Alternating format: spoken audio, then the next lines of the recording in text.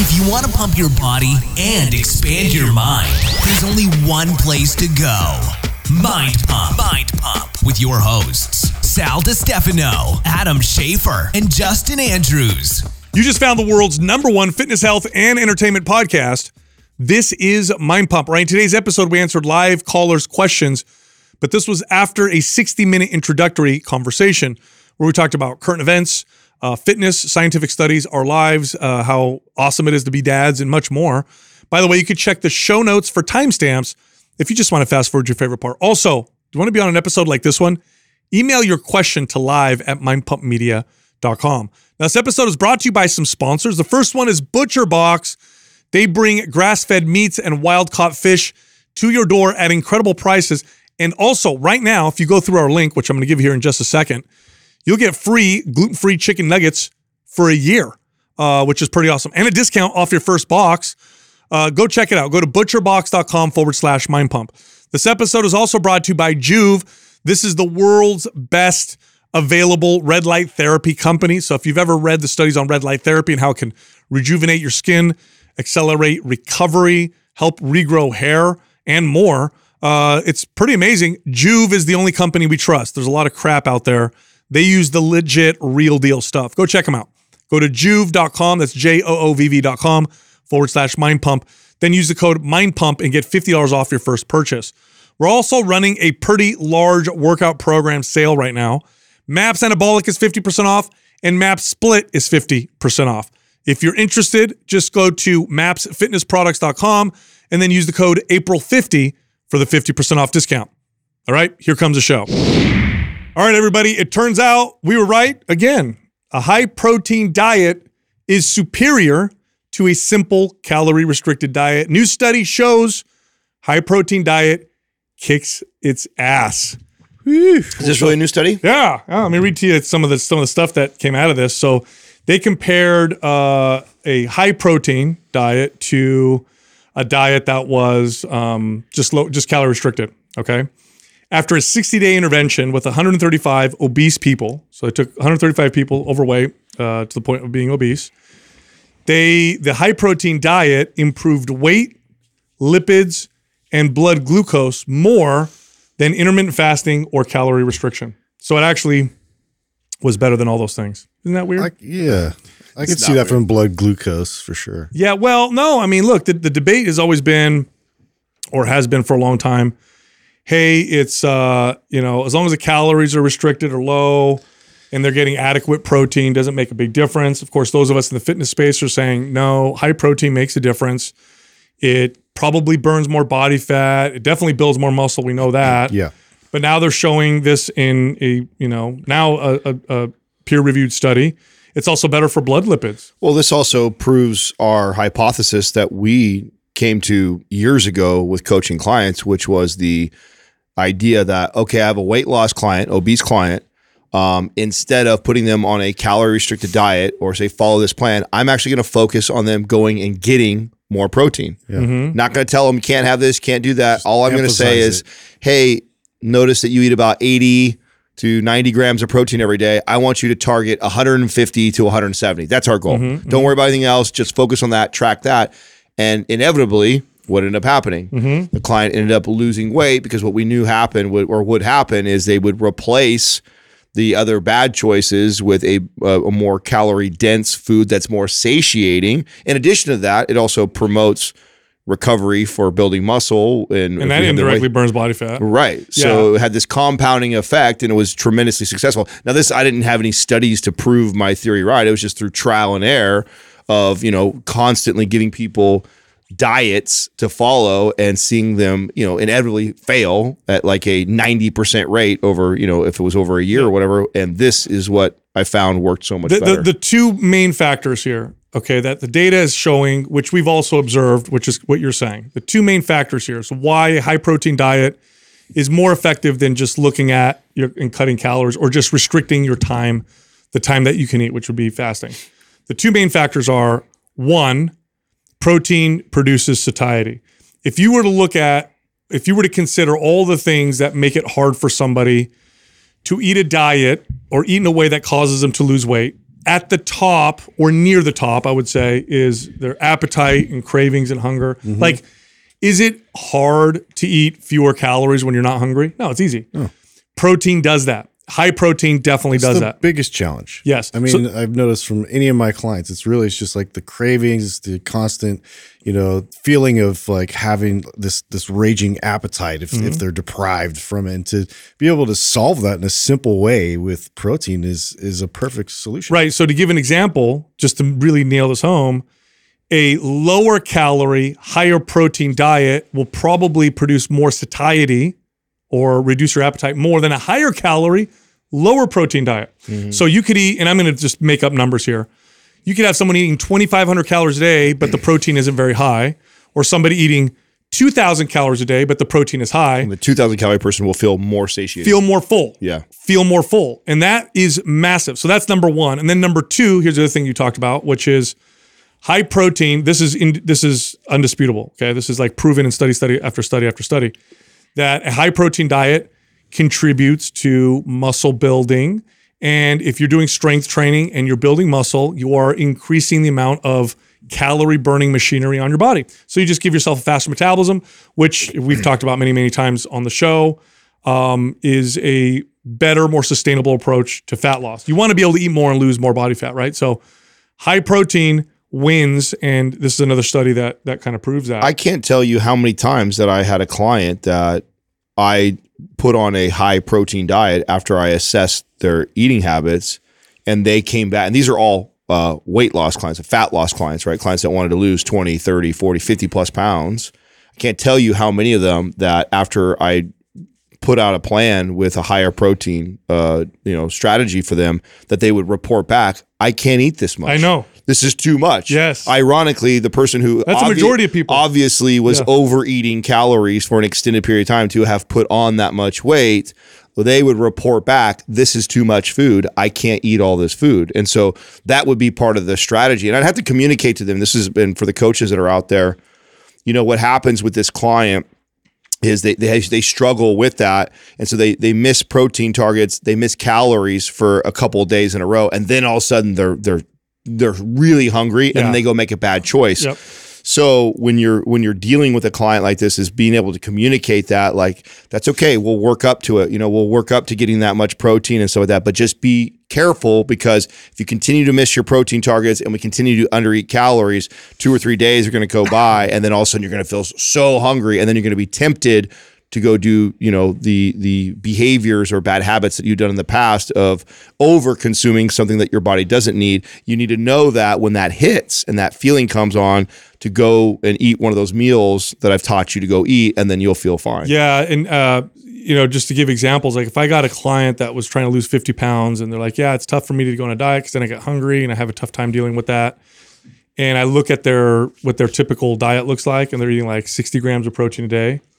I'm like, oh, you just wait. Like, I'm going to have you eat 120 grams of protein a day, and you're going to come back to me, literally, not exaggerating, 80% of the time. 80% of the time, if I had somebody that was eating that low protein and I had them bump it up to where I would consider high protein, at least 80% of the time, the person will come back to me and say exactly what you said. Yep. I can't eat this much. Oof. You know what a wonderful thing? Yeah, like imagine being that person trying to lose weight, and you do this, what we're saying, and then you're like, I can't eat this much. Like, is it easier now or harder now for you to lose weight, right? It's a lot easier. Totally. So it's a very successful strategy. Now, along those lines, it's just a segue off that.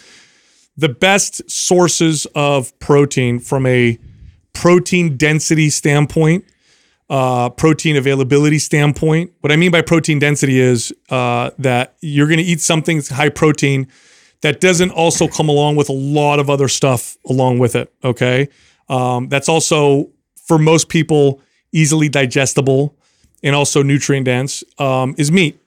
Meat is at the top of the list. If you are going to go with a high protein diet to try to lose weight, you can definitely do this with non-meat sources. It's going to be exponentially more challenging. It's just much, much harder to do so. That's just the truth. So unless you're like a hardcore vegan for your own moral reasons, if you're flexible with this and you're like, I want to try this, and I'm not vegan because I it's not moral reasons, I just thought it was healthy or whatever, go with meat. You'll find much more success, because working with clients who were vegan who also tried to go high protein, it was a struggle. And we would often only hit the high protein targets with protein supplements, which do provide some satiety, but a protein shake, it doesn't produce the same satiety as like a piece of chicken, a piece of meat, piece of steak or something like that. So I think the hardest part about that is the being prepared, right? Like, so steak and chicken and fish and like these great sources of protein, is having it available so you make that good choice. This is where I'm a big advocate for like meal prepping and getting it. Like, I love have it ready. Yeah, like we just got our butcher box came in yesterday, and that normally leads to this coming weekend, because we just got this shipment of all this meat, is we will prep all of that, and now I'll do you do the whole grill week it all one day? Yeah. Do you do the whole week over the weekend? Yeah, mostly. So I do the whole week, but it's basically about 2 meals a day for me. If I have 2 prepped meals a day, I can make my breakfast and I make my dinner. So that's kind of like what it looks like. Oh, for me. yeah. So I have 2 meals that I'm going to eat out of Tupperware, and then I'm going to make my breakfast. And the 2 meals that are most challenging, right? Right, in the middle of the day. Yeah, in the middle of the day when I'm in a hurry, I've got something prepped for that. And that doesn't mean there isn't exceptions to the rule where sometimes I have one of those prep meals for morning or for dinner or whatever like that. But for the most part, I'm very consistent with having my oatmeal right now and for breakfast, the Creatures of Habit. And then at dinner time, Katrina always makes dinner 90% of the time. Yeah. So the prep meals is really the middle of the day. And let's be honest, it's, noon. I actually just had one of my prepped, meals right now. If that wasn't already prepped, I'm not making that choice. I don't have the time. I don't have the time to go make the steak, go make the potato and everything. That's not going to do that. So I'm a big fan of buying in bulk, whether that's through Costco or a butcher box or something like that, and then preparing enough meals through the week that you have always a couple, to have access to in the refrigerator. Yeah. So our go-to, especially when I have my older kids, because then there's 4 kids plus 2 adults, is the tri-tips from Butcher Box. So I'll get the tri-tips first off because they taste good. They're easy to prepare. I literally sear them in the cast iron, put the whole thing and I season them. I'll do rosemary, salt, garlic, olive oil, and then after I sear them, I put them in the oven, and we'll do like 3 or 4 of these tri-tips, and I'll cook them in the oven, take them out. We'll eat dinner, and then I have like 3 days worth of tri-tip meat that I can eat for like 2 meals. Yeah. That I'll have during the day. But they have lots of choices. But I agree with you. I think that's the hardest part because processed meat isn't really an option, I guess. So well, and so I'm going to say something that's somewhat controversial because obviously we work with companies that supply protein powders, but I would say of the protein sources, that's one of the least favorable options for you. Of course. And this is always a talking point for me when I'm coaching a client because protein shakes and bars are marketed so heavily, they're marketed as health foods, and it's easy, to get 20 or 40 grams that way. And so people tend to lean on that. I tend to coach that is an emergency use only. I do. I like what you say, where you tell people to, at the end of the day, I missed my protein targets. Let me throw a shake in there to hit my target. And I find that I've had way more success with clients that they're going after their protein targets through whole foods, through meats primarily to hit their protein intake, and then only if they're way under at the end of the day, they utilize something like that to make sure they still hit their intake, and or like a weird situation. I was just flying to Austin, Texas, which between airport time and flight, you're talking about like 6 hours of driving, flying stuff, and I'm in a pinch where I'm not, right. I have a microwave around me and stuff like that. So it makes sense. Now, many times I'll choose to fast, but if I'm like, I got to eat something, like that's a place where you're not gonna have a piece of steak in your luggage. Right. So it makes sense to me to have those type of choices. But when I evaluate or judge my own diet, I don't consider a protein shake or bar day what I would call a perfect day of eating. A perfect day of eating for me is hitting macro targets through 100% whole foods that I made. Totally. 100%. Speaking of meat, did you guys know that Italy, I think is the first country to ban lab-grown meat. Oh, they banned it. They also did a couple other things. Good for them. They also put up some laws for GMOs, I think, and stuff like that. But they passed a law. Maybe Doug can look this up. Well, aren't they they're the one place where a lot of people who have like a gluten intolerance here in the States, and then they'll go over to like They say Italy. they can I've have heard it. that. Yeah. And then they can have pasta, or they can have bread, or they have certain things like that. Like Is totally that why different sort of effect? That's they have speculation. do they have different regulations on what? The speculation is that the wheat there is not desiccated, Like with- sprayed again with later, right? glyphosates. Yeah, because glyphosates are spread on wheat to dry them out. That was called desiccation. And Italy. So here's the deal. Okay, Italy. And my family's from there, so I can say this. They are food snobs, hardcore. Like they have a culture around food. They have cultures around certain things. Well, that's what that article even says right there. Doug pulled up an article, and it's like it moves to ban lab grown to protect the food heritage. Right. So they're like this with cars, fashion, and food, and you can throw wine in there. They're very, very like, this is our culture.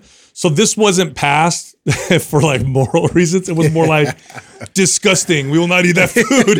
We're passing a law. Yes, we will only eat real meat. I don't think this was passed yet. Okay, It's been they're proposing proposed. Yes. Okay, so, but you know what's interesting about this laboratory meat? Have you guys looked at how they make this? What they do? I've briefly seen a video, and it did not look appetizing. They take the cells, so the real meat like cells that they'll grow, and then they'll 3D print a steak, and then they 3D print the marbling and stuff in it. So it looks like it. So like if you bought like 10 steaks that were lab grown, they would all look identical. You know what I mean? With the same like same marbling, fat patterns. every identical. Yeah. So I guess my thing is like you said, it was like it was already cells from a steak, right? I mean, I think they're The stem nexus cells that of they turn it is it's stem cell. It's something from an actual animal. Yeah. That then they reproduce and they just 3D print and smash together. And like how is that technically not meat? Yeah, not meat. I mean, it is meat. It's just lab grown. It's shitty meat. Well, yeah, but it really addresses because I mean, if there's like vegans aren't going to get on board. Well, there's with that. different types of vegans, right? Yeah. So if you're the vegan that's all about protecting animals, but you would eat meat if it wasn't killing an animal. You would eat this. All You would right. eat So this. okay. So basically, you could like graft off like a part of an animal that's alive. Yeah, and now replicate the cell. I don't think it's like that. I think it's even more like they literally take stem cells and then clone turn them it. into Don't they meat. clone- Yeah, and don't they they clone clone it, it? and that's it. Like nothing dies. So you're not going to have to kill animals to keep doing this. So then somebody who is a vegan by that choice, not because they hate meat or they don't want to eat Bro, you meat. could literally 3D print meat to look like whatever you want. Like think about this. Like, you could make like a meat like a Twinkie meat? Yeah, like you can make like different shapes and shit. So here's how it works. Scientists can harvest a small sample of cells from a living animal and cultivate the sample to grow outside the animal's body. They then shape the fully formed sample into cuts of meat. Fish fillets, burgers, and bacon produced in this way taste just as consumers would expect them to, but millions of animals don't need to be bred, confined, or slaughtered to create these real meat. You know what I think we products. should? I think we should do this. I'm pro this, and it should get shipped to everybody who's starving. Like that is to me like that's better. Only if it's cheaper. I don't. Maybe it might not be cheaper. Well, I think that's a problem. Well, it's not cheaper. It's not right now. It's more expensive. It's not. No. It couldn't be. That's because of all where the we're engineering. at. That's got to be where we're at because we're at. we with have to the technology. very inception. Yeah, of it. it's like early days of a computer and a cell phone. Give it So, give it 10 years, and then it will be replicable. And then I'm pro that. Like if it comes to somebody who cannot get any food or like water, those places on the earth like that. So it says costs for cell cultured meat need to come down quickly because most of us have limited appetite for $50 lab grown chicken nuggets. So it will though. It will. This is a good discussion because something inside of me, and I can't point to it. Okay. Something inside of me is like this is wrong. Yeah. But the logical side of me is like we're not killing animals. Yeah. It's still meat, right? It's the same cells. I don't think it's wrong. I think it's amazing. You don't feel something inside you? It seems like a step in the right Hear me out. direction, Hear me out. but- I won't fucking touch it. Okay. Yeah, that's where I'm at though. Okay. Like, Okay, I'm gonna touch Okay, it. well, listen though, but listen, what percentage are still starving? I mean, we have a massive amount of people. Yeah, but it's not because we don't have enough I know it's food. because we can't. I know because It's of shipping. distribution, Yeah, but you're gonna be able to distribute this fake ass meat. I'm sure you're gonna be able to store it. And if we can't now, we will in the next decade. Yeah, Can at we some agree point. on that? Can we agree that? Yeah, but I don't know if it's the lab grown meat that'll solve that. I mean, we have people that we have bums with cell phones now, bro. we do. Yeah, we So You it's keep using that politically correct term. so it's Cricket only a matter of wireless. time. There's only a matter of time before we can ship this fake ass meat to people that need food, and that to me, I'm pro that. Yeah. So I'm for that. Now you won't ever catch it in my house. 100%. You won't catch it in my house. Yeah. So, Well, so here's you guys ready for this? I'm gonna blow your minds right now with the unintended I can agree with consequences of this technology. Let's just imagine a future where lab grown meat is way cheaper, way more accessible. Obviously tastes just like meat because it is meat. How many cows do you think would survive and exist on Earth when we no longer need still a lot. cows? Still a lot. Here's why. Because there'll Really? still be people like us. Petting zoos. Here's the deal. Not a lot, not enough. Like, okay, let me put it this way. There's a reason why cows, pigs, chickens are so plentiful. Hey, maybe just the right amount. Maybe they're going to be all in these free range type of grass fed type of farms instead of the way we do it commercially right now. Isn't it weird though? Like, So I think mean, about that. Like, let's be honest. Maybe it goes to where like a much healthier way for it to be, or a more sustainable place Yeah. versus these massive commercial farms where we Well, that's always been the problem is just the pure volume of people that need to consume meat. Like it's insane. So if you could kind of solve the majority, the big problem with that, but then also have like the specialization part of it, which you're saying with like farms that are like ethically. but there's yeah. more. How great would it be if farmer markets become like the high end, like connoisseur, high priced, like eating, because people like us well, it want sucks for us. But I mean, people. I know it does so suck for us expensive? in a sense, right? But I mean, it's all relative, right? It'll it'll be expensive compared to what you're saying because we'll drive the cost down because we'll have AI creating the meat, we'll have robots that are shipping it and doing it, so the cost will be so little. So then, if you really want Taco to Bell's take the gonna love risk this of option. eating Yeah. this fake ass meat, then you can, and you can do it reasonably priced, and we'll save a lot more lives that way. This meat's expensive because we killed it. It was actually alive. You know what though? this is true slaughtered Now, meat. listen, That's okay, though. There's a lot of myths around this though, because ruminating animals like cows, are, if you let them be grass fed, like okay, so butcher box, grass fed meat. When cows go and eat the grass, this is actually Bro, it's healthy part of for circle the of environment. life. It's part of circle of life. But it's also important for the environment. Yes, it's I mean- important for carbon dioxide capture, Yes. oxygen production. It's important for the land. So we would actually solve maybe one problem, but we'd create 3 other problems that people don't realize. is Why all I'm saying. would we create? Wait. Because you need ruminating animals. You need them That's for the why I environment. think. So we'll just have them out there roaming, I guess. Yeah. Why wouldn't you have? Who's going to take care of them when there's no market for them? There You see what I'm will be saying? a market. You still don't think people like us would go pay a premium price Not for? enough. Not Yes, enough. you would. We do right now. That butcher box is more expensive than if you were. I mean, it's No, it's not that relatively much more. It's not much more. It's a- Thank yeah, God. yeah. But I think that's how it'll be. It will drive the other stuff really down. Because robots and AI and all that shit can take care of all of it, and then you'll have can still real get raw milk. You'll have real farmers that are raising real cattle and having to slaughter them, and then it'll be a higher price. They're like Rolex farmers. And Yes, bro. They'll be like gold teeth. Yeah. Yeah, it's the new way to like It's flex, a good, right? Yeah. It would Gold be a- It's in all the rap He's got the hay out of videos. his- Wouldn't that be great? The farmers are all balling out of control. Ferrari tractor. Yeah, spinners and shit like that. You know what I'm saying? And their big ass I dually. kill my meat. I don't know, man. Like I said, it'll solve some problems. But now here's another question: what other exotic meats that really aren't commercially available, because it's just not? But I wonder what exotic meats they'll be able to create because they can grow it in a lab. You know what I'm saying? Like rare delicacies. Like we've created the most tasteful meat. We've combined alligator, steak, and chicken Ostrich. in this. Yeah. Like they could create some weird shit. Did any of you guys watch that movie, The Menu?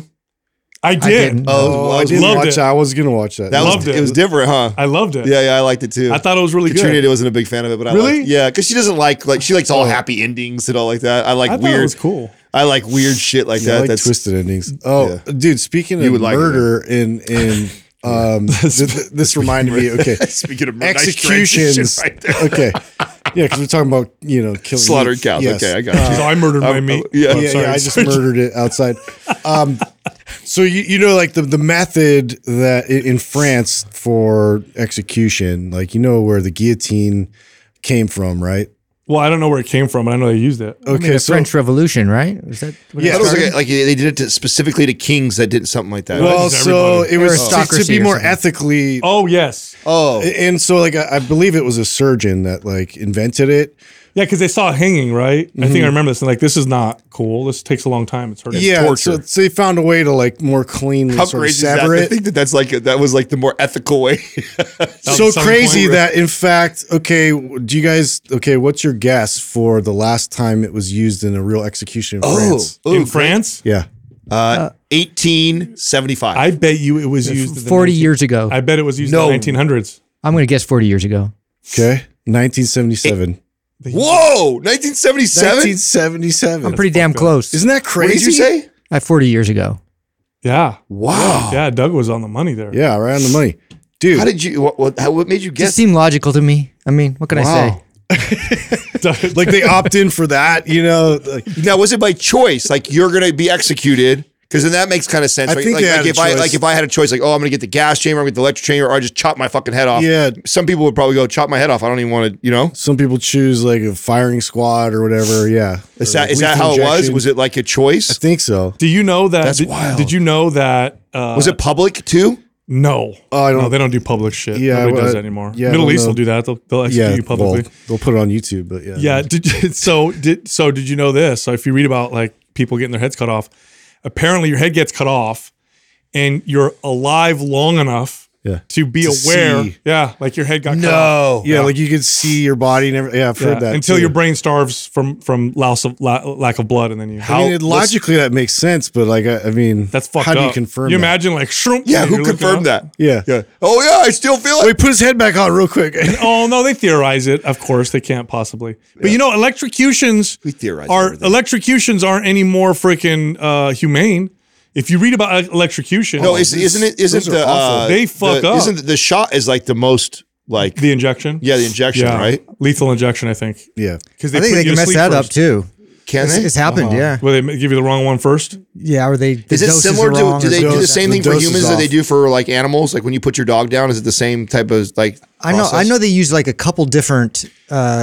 I think Yeah, one you puts use- you to sleep, when you- yes, compound, and that's then what one I'm gonna- kills you. When we had to put Mozzie down, it was like 3 different shots. I think one puts him Yeah, to sleep. one numbs him, like relaxes Some him, anesthetic, so and his then goes nerves into- calm down, so he's not like all Yeah. freaked out. So the first one like totally relaxes him, then one numbs him, and then the last one's like the. And I actually think that a lot of times, or one slows his heartbeat down slowly. Yeah. And a lot of times that one will make them go, and then they only use the third one If it didn't? if he doesn't go. Oh. Yeah. That sucks. I mean, it's sad, but it's actually for me. It was I didn't know if you knew. I didn't know if you guys know this or not, but they'll come to your house. Like, so we had someone, which was really That's nice. yeah. We had a fire going with the house. We had like with the whole night we were spending with him before. I mean, it was sad. Right, thinking back of it, it's very sad. But I mean, better than like taking him to some cold hospital. Oh, like yeah. when Bentley died during COVID, so we couldn't. Katrina and I both couldn't even be there. Ugh. So that was awful. what you know a I'm saying? stupid Yes, policy. it was- so stupid. That was one of the ones that made me so angry. Are you I was- kidding me? Out of So all the stupid. things, that was the worst. Oh man. It Yeah. was- ugh. So that like so dumb, right? So Yeah. like that was. Bro, we're gonna look back on that time and be like, what the hell were we thinking? What did we did to all these people? Oh, No, my dude, there's still God. people driving around with masks on by themselves. Oh. I'm not sure. I'm sure if we're gonna look back. Bro. I don't know what it is right now that when I go places and I see that, and I'm trying to come from a place. Especially now that the Cochran review came out. Bro, I know. I'm trying That to come, review I came try out. and come from a place of compassion and course. love, and Arthur Brooks. I try and keep in my head, like talking to me, love everybody, and be compassionate. Let's just say it's hard. It is, dude. It's hard to do. It is. You know what? I think where it bothers me is when I see children around, like their kids. You know what I'm saying? That like their kids are wearing them still and stuff like that. And it's just like, do you not have any idea they're of still what you're scared. potentially? Bro. You know how much communication is nonverbal? 70%. Yeah, it's 80. It's like 80 something it? percent I don't is remember. is nonverbal, dude.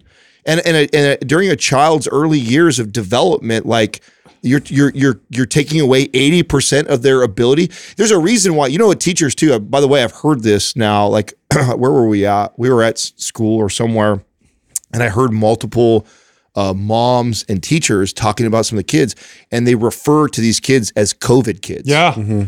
It's become so like normal to have these kids that speech pattern problems, processing problems, can't process emotion as well. Yes. Anxiety issues. I mean, don't get me started. No, I mean, I get fired up that's what I'm saying. Really mad, when I dude. still see these people. Have you guys ever seen, I know you're familiar because your wife was a nurse. Have you ever seen the training that hospital experts have to, that health practitioners my best friend's wife is a nurse, and she told me it's like a whole like certification to learn how to use a mask. Otherwise it's a waste of time is what they say. Yes. And they're like, hey, your 3-year-old, put a mask on. I mean, to me, that's besides the point. I mean, the real point is that, like you said, is that all the research has come out now to like it's no longer a question. Yeah, it's a waste of time. It is. And it's like, why continue?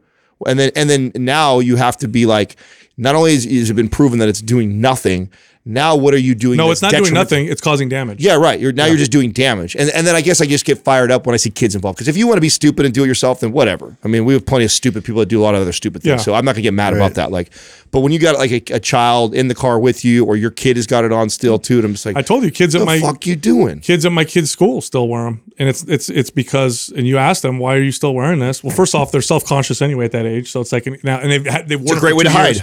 Yeah, they've worn it for 2 years, so now you got to be the one to take it off first. And then second, it's because some of the teachers still wear them. Yeah. And that's, I don't know. It's a hard reversal. I have a lot of empathy. Did I ever tell you guys about the time?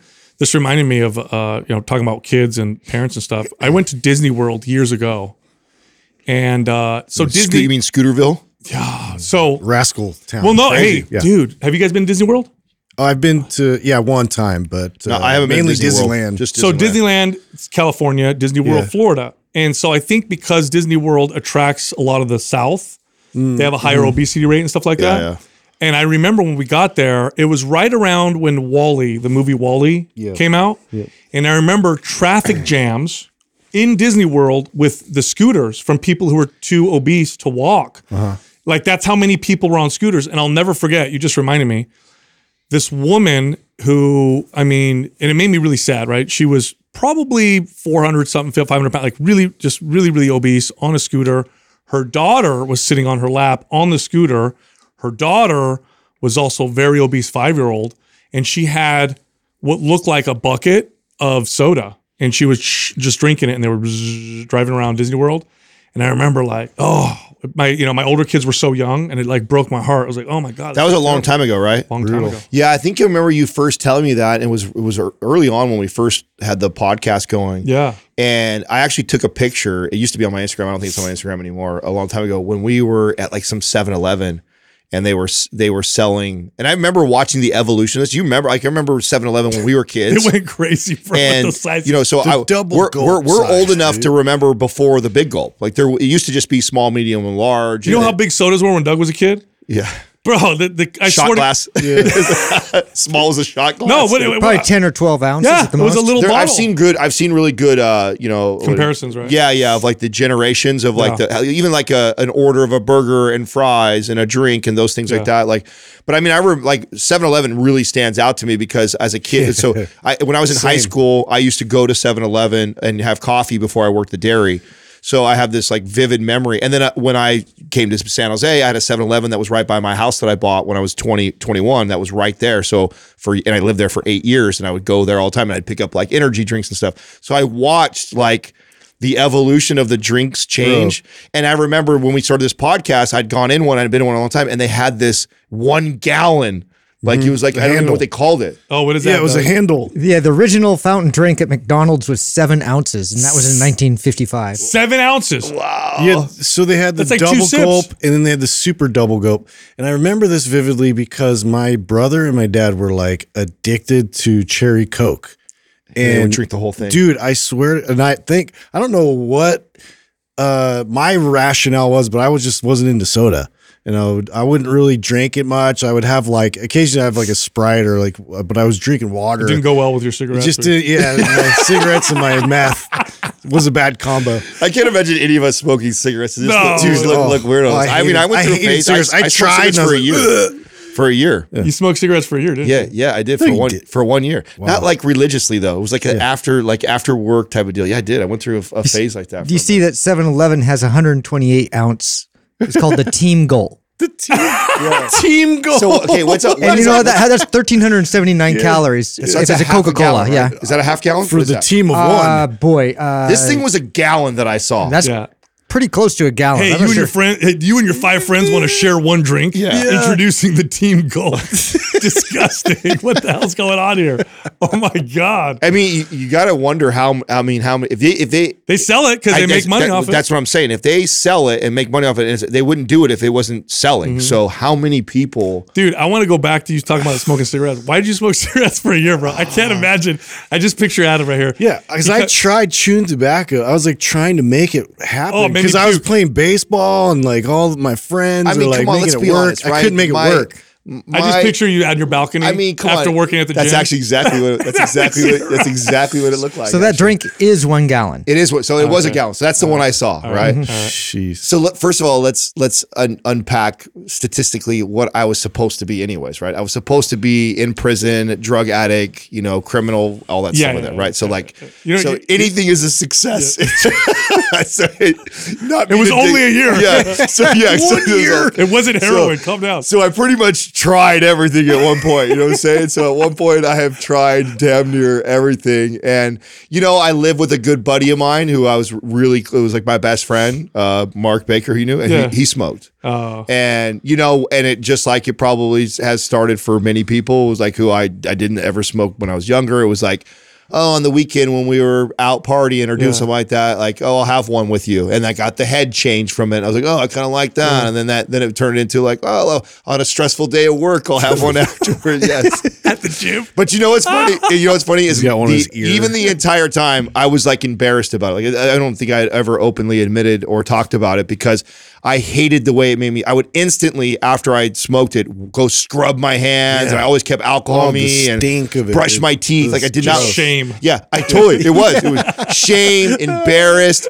and I chased crying in the shower. I chased the head high from it, right? I liked the head change from it and stuff like that, and so I would justify it from a long, stressful day after work and doing that. And he was having one, and so that's what happened. But I mean, it lasted about a year, and then I had to come to Jesus cigarettes. myself. The anti-cool campaign worked so effectively for cigarettes because they were so cool for a long time. Oh, they were in every movie too. Yeah, I mean, every action hero was like smoking. Or I think what I gravitated more towards was the cigars because that was like your A-team guy, or it was always like some general just like, rah. I was like, that guy. So are that guy. That's my guy right there. Like, so I got more into cigars. Hey, they say media. What do you think all your worst? Kids? What is everybody's worst habits that you think you had that whether it was a short stint or a long stint, like as far as health wise, anti-health? I still have issues with supplements. We don't need to go there. Yeah, but that's not all kinds of weird. Yeah, shit. but that's not like anti-health. Do you think? Have you seen the mix of shit I'll put together? No, I do know. I mean, I would. You don't know all of it. Let me tell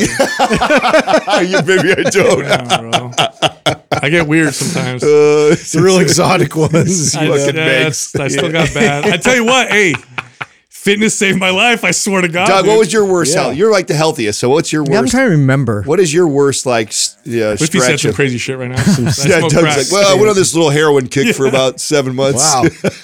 I'm trying to recall. I mean, I did eat too much food. I mean, that was basically the challenge I had. Pussy. Yeah, I'm sorry, man. Nothing. You said you're a pussy. I wish I was more of a retrograde. Retrograde. I had a couple extra 100 calories for like a year. I used to eat candy sometimes.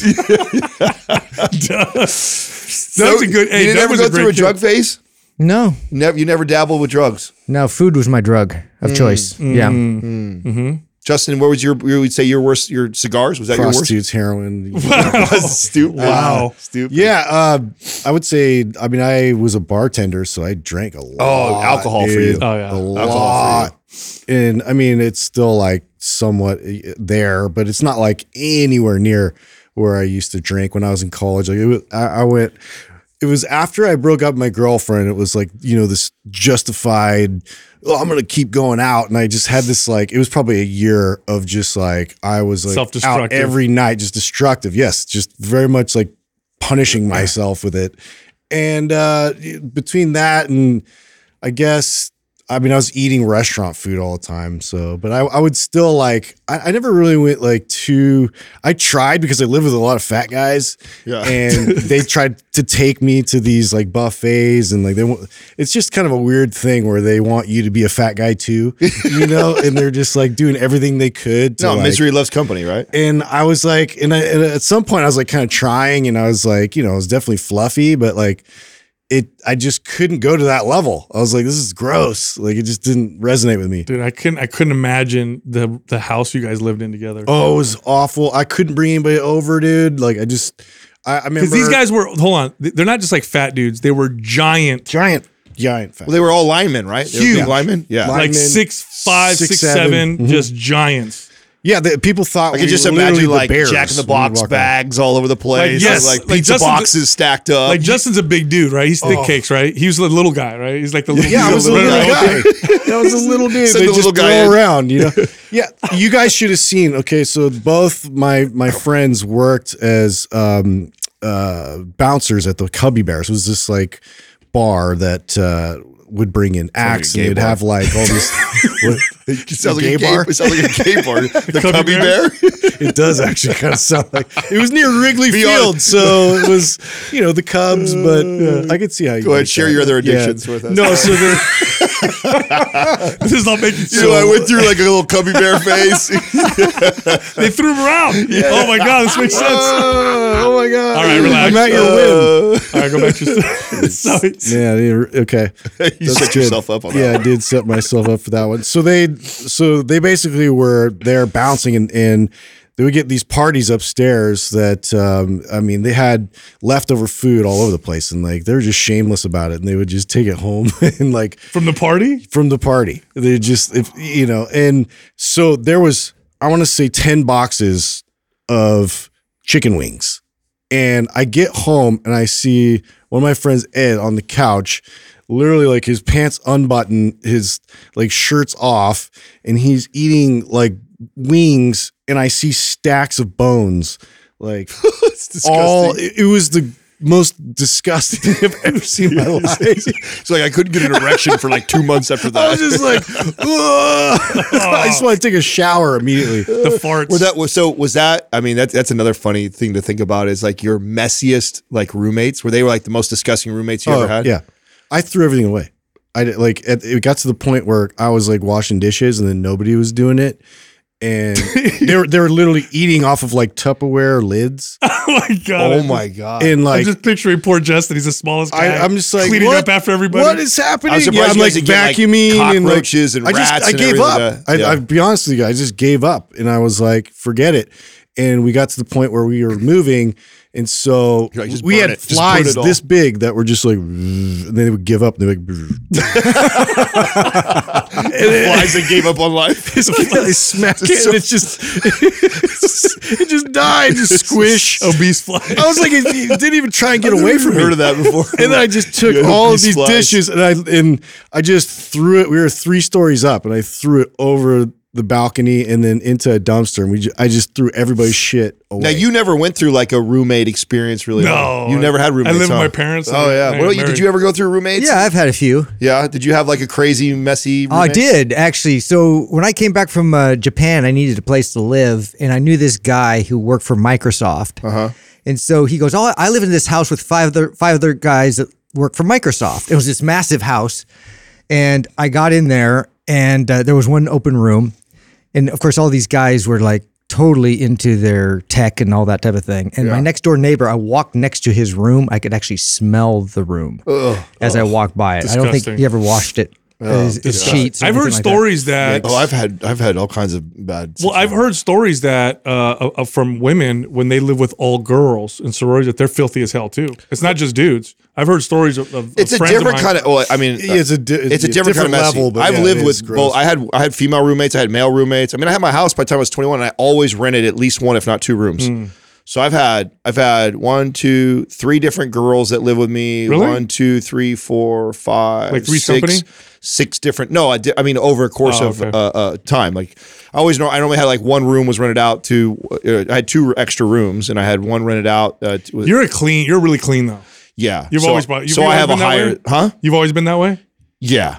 And it was because I grew up in a messy home. I hated that. So when I was a kid, my sister's, Cassie's that way too. If you ever go to Cassie's house, she's like super spotless. Yeah, her house is immaculate, and it's because we both had the same experience growing up in a like just disheveled house. And you'd be embarrassed, and we'd be embarrassed to bring your friends over. Yeah, I'd never know. Like I'd bring my friends over, and there'd be like laundry all over the the living room floor, and the dishes are all piled up in there.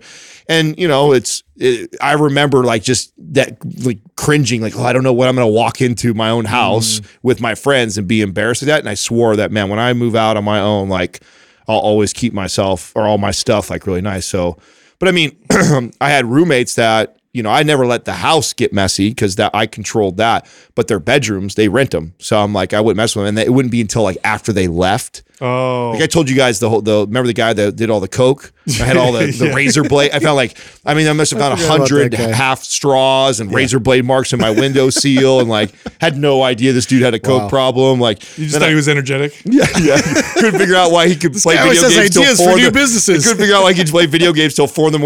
on a camping chair and then get up and go to work with me at 7. Say it every day. Like, damn, this dude's energy. Yeah, it's like, man, this guy's figured it out.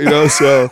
And then I had another guy who, he was a hardcore workout buff fit dude, and he would make big old meals like skillet, and I found like pans like under his bed of like half food. What is wrong with people? Yeah, like that's why I was like, how do you like leave a pan of half-eaten food under your live with it? And then and you slept on top of it and had girls over and shit like that. Like, how did that work out? Like, that's so weird. That like, what my biggest pet peeve was with, besides this disgusting mess everywhere, was like I would go into the bathroom, and every time they'd take a shower, they were so big, they would step out and then just drip dry, and it would like I was always stepping into like wet. And I was just like, with your socks, you just put your socks on. And I would yell, and we'd wrestle, and like, dude, hey,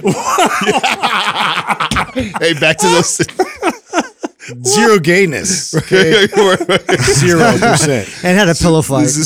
No pillow fights. Hey, don't throw me in there. Don't throw me in there. You kept our boxers on. It was totally normal. Yeah. They were wet and slippery, but it was all right. Yeah, speaking of showers, that place I moved into, I had to share a shower with that guy. Like a at the same time. time? Different time. But the walls, you know how showers get moldy? Yeah. Oh, yeah. The first time I saw it, the walls were it was black with mold. Ew. So that was my first job, was to clean that.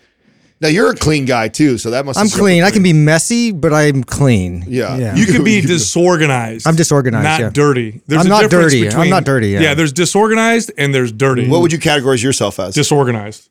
I'm disorganized. I'm not dirty. I don't like dirty. No, I hate dirt. Yeah. But I can be very disorganized because that's like what's in my head. So it just shows up. Outside. Manifests. Yeah. Speaking of disorganized, I've been meaning to ask you this, Adam. You've been looking juicy lately. Oh my God. Working out. What's going on? I'm back. I'm back into gyms, dude. And I have to say, it's been over 3 years. You're going to dust off your pro card and show everybody what time it is? I think you let me have my time long enough. I did. I felt like son of a bitch. Well, hey, to be honest, like I really thought that I thought you guys had influenced me so much that I had been converted. If those that have been listening to the show for a really long time could probably remember when we first would all have this kind of debate. Remember we'd have this argument? Oh, home gym versus home gym versus, and I was like so staunch about working out at the gym. Well, then COVID happened, and I was forced to work out at home or here. Then I started to tell you guys, well, you know what? I'm starting to see what you guys saw. Like, I like this, and it's convenient, and I love the way I'm doing these little 10-minute micro workouts, and I really liked a lot of that stuff, and it did me well for COVID, right? I thought, and when I look back now, and I've came back now to the gyms, what I like about the home is the convenience and flexibility, and I would say that having it is kept me healthier than just having a gym membership, right? Because what I found about having the home gym was it was easy for me to go, I can go in and just do a squat, Right. I can just go do one little thing. And sometimes I would just do like 3 sets of squats. And that's all consistency. I would never drive to the gym and squat 3 times and then get out. That would never happen. If I go to the gym, I'm committed to an hour full-time workout, which, as you can probably forget or figure out, is that's the pro and con to this, is that what's nice about being back in the gym is my workouts are improving. Yeah, they're most consistent I've seen you in a while. Yeah, you can tell, dude. You've put on like 8 pounds. It looks like you've put on 8. Am I guessing right? 8 pounds of lean body mass since you started. I haven't done a DEXA scan, which I will do at the new gym that has one. Oh, you should have done it when you first started. I know, because you've changed already since. Yeah. Oh no, I definitely have. My weight has stayed almost exactly the same though. Yeah, I know, but you've definitely gained some muscle. I always keep so when I first started, I always take a photo. So I have a log for myself so I can look back on the visual. I'm actually really not tracking weight that much. I get on here at our scale maybe, once every couple of weeks just to kind of see where I'm floating around. I've been hanging right around 230. So I'm not moving much from 230, but I've completely changed my body. So it has. But, talking about the gyms, haven't been in one for over 3 years. So some things have changed. Really blown away by the amenities in this cheap Fitness 19. So I got this membership at Fitness. It was kind of a cheaper, smaller club. They took over an old 24-hour Fitness. But which one? The old over in Morgan Hill. Oh, yeah. That's no longer 24. The tenant, whatever station. Yes, now. that one. Yeah. So I come in and I'm just like, hey, I want to give me a membership, and then they pitch you the month to month, right? You guys have some sort of a prepay, I'll just pay it all up and be done with it. He's like, well, yeah, we had that. It was like a couple $100. It was only like I think $280 or $340, something like that. But then I have unlimited tanning, unlimited red light therapy, unlimited cryotherapy, in addition to the gym access. Like it's the gym right there, and it's a cool little gym. You know what? They have really capitalized on the whole sign people up and they never show up model. And they've gone lower and lower. And they provide more and more. To figure out how we attract people and who's not going to show up. Because that's the only way they make money. Listen, this is, okay, I know I get teased about this. I think this is membership number 5 I have right now. Yeah. That I'm paying for. Yeah. But here's the justification. So my psoriasis does really well when I'm doing red light therapy and or tanning, and it has both of these here. So, yeah. And so I have this motivation of like, well, shit, if I wouldn't pay for a tanning membership, I don't even know anywhere that does just pure red light therapy. So I can get access to that other than mine at home. And so I'm like, if you were to pay a tanning salon, it would be 80 to 100 some bucks a month. Yeah. And then I have access to the cryo and I have access to the red light therapy. Like that's insane. That's cool. Red light therapy is getting commercial. Yeah. And theirs is a cool stand-up bed where it hits me all the way around. Yeah. So I thought that was, it's not Juve. So what I don't know is the quality of the red light. Is it up to the standards of what Juve is? It'd be really interesting to see like a comparison of like what other. The data on the red light therapy and psoriasis is pretty remarkable. It's like one of the more effective ways to treat it. So what I've never done is the combo of the two. I've experienced both of them individually and seen an impact. Yeah. Tanning makes a huge impact. When I was competing, obviously I was tanning a lot. And so one of the best parts about that is what it did with my psoriasis. Yeah. I know what I've done with red light therapy of being consistent by using my Juve and how much that's helped it. I'm curious of combining. Now, do you do the red light pre or post workout? So it depends because what I've done now is like I've alternated. Like sometimes I'll tan, sometimes I'll do the red light. I'm wondering because red light therapy reduces inflammation, but I normally do it post because I work out and then it's like nice to do that afterwards. Well, I was just gonna say, so improves that inflammatory process recovery, but then on the flip side, activates the mitochondria, which could power workouts. So I wonder which is better. That's why I would love for you to experiment. I've been doing the creatine stack with it, right? So I do right after workout, I do creatine and then the red light therapy is like the idea. And I know that's kind of like a theory right now, right? There's nothing to really support. Well, it's all mitochondrial function, right? So I don't mean they're both. I don't know if stacking them at the same time makes a difference. It's a good theory though. I would think so. Well, yeah, because the creatine's getting upticked into that, right? Yep. And if you're enhancing the basically the engine or the motor of a cell by doing the red light therapy, I would think that I'm just wondering what if it would be better pre or post workout. I got to think about that. I mean, I think it's I've never used it in with a workout. My thought process on that is it's most likely like we talk about almost anything, which is the consistency of using it trumps Yeah, of course. the pre or post of whatever it is. Of course. And what I find for me, if I come in and I get heated up on a red light therapy or a tanning bed before I work out, I don't feel right. I'd rather like get warm, like train. And then now that I'm coming down, I can stand in a bed all for pumped up, all glistening. Yeah, look at my muscles. Speaking of Getting so hot and bothered over there. speaking of Justin, all those stories. Speaking of wrestle. You No. want to wrestle? You wanna wrestle? Speaking of heated up, I got to talk about this on the show. This has to be, throughout the course of the podcast, there's like moments that we will always talk about and remember. And we just had Shailene Johnson on the podcast, and she's amazing. We'll air that episode. Great episode. She's a fitness icon. And next door, we have all this construction that's going on.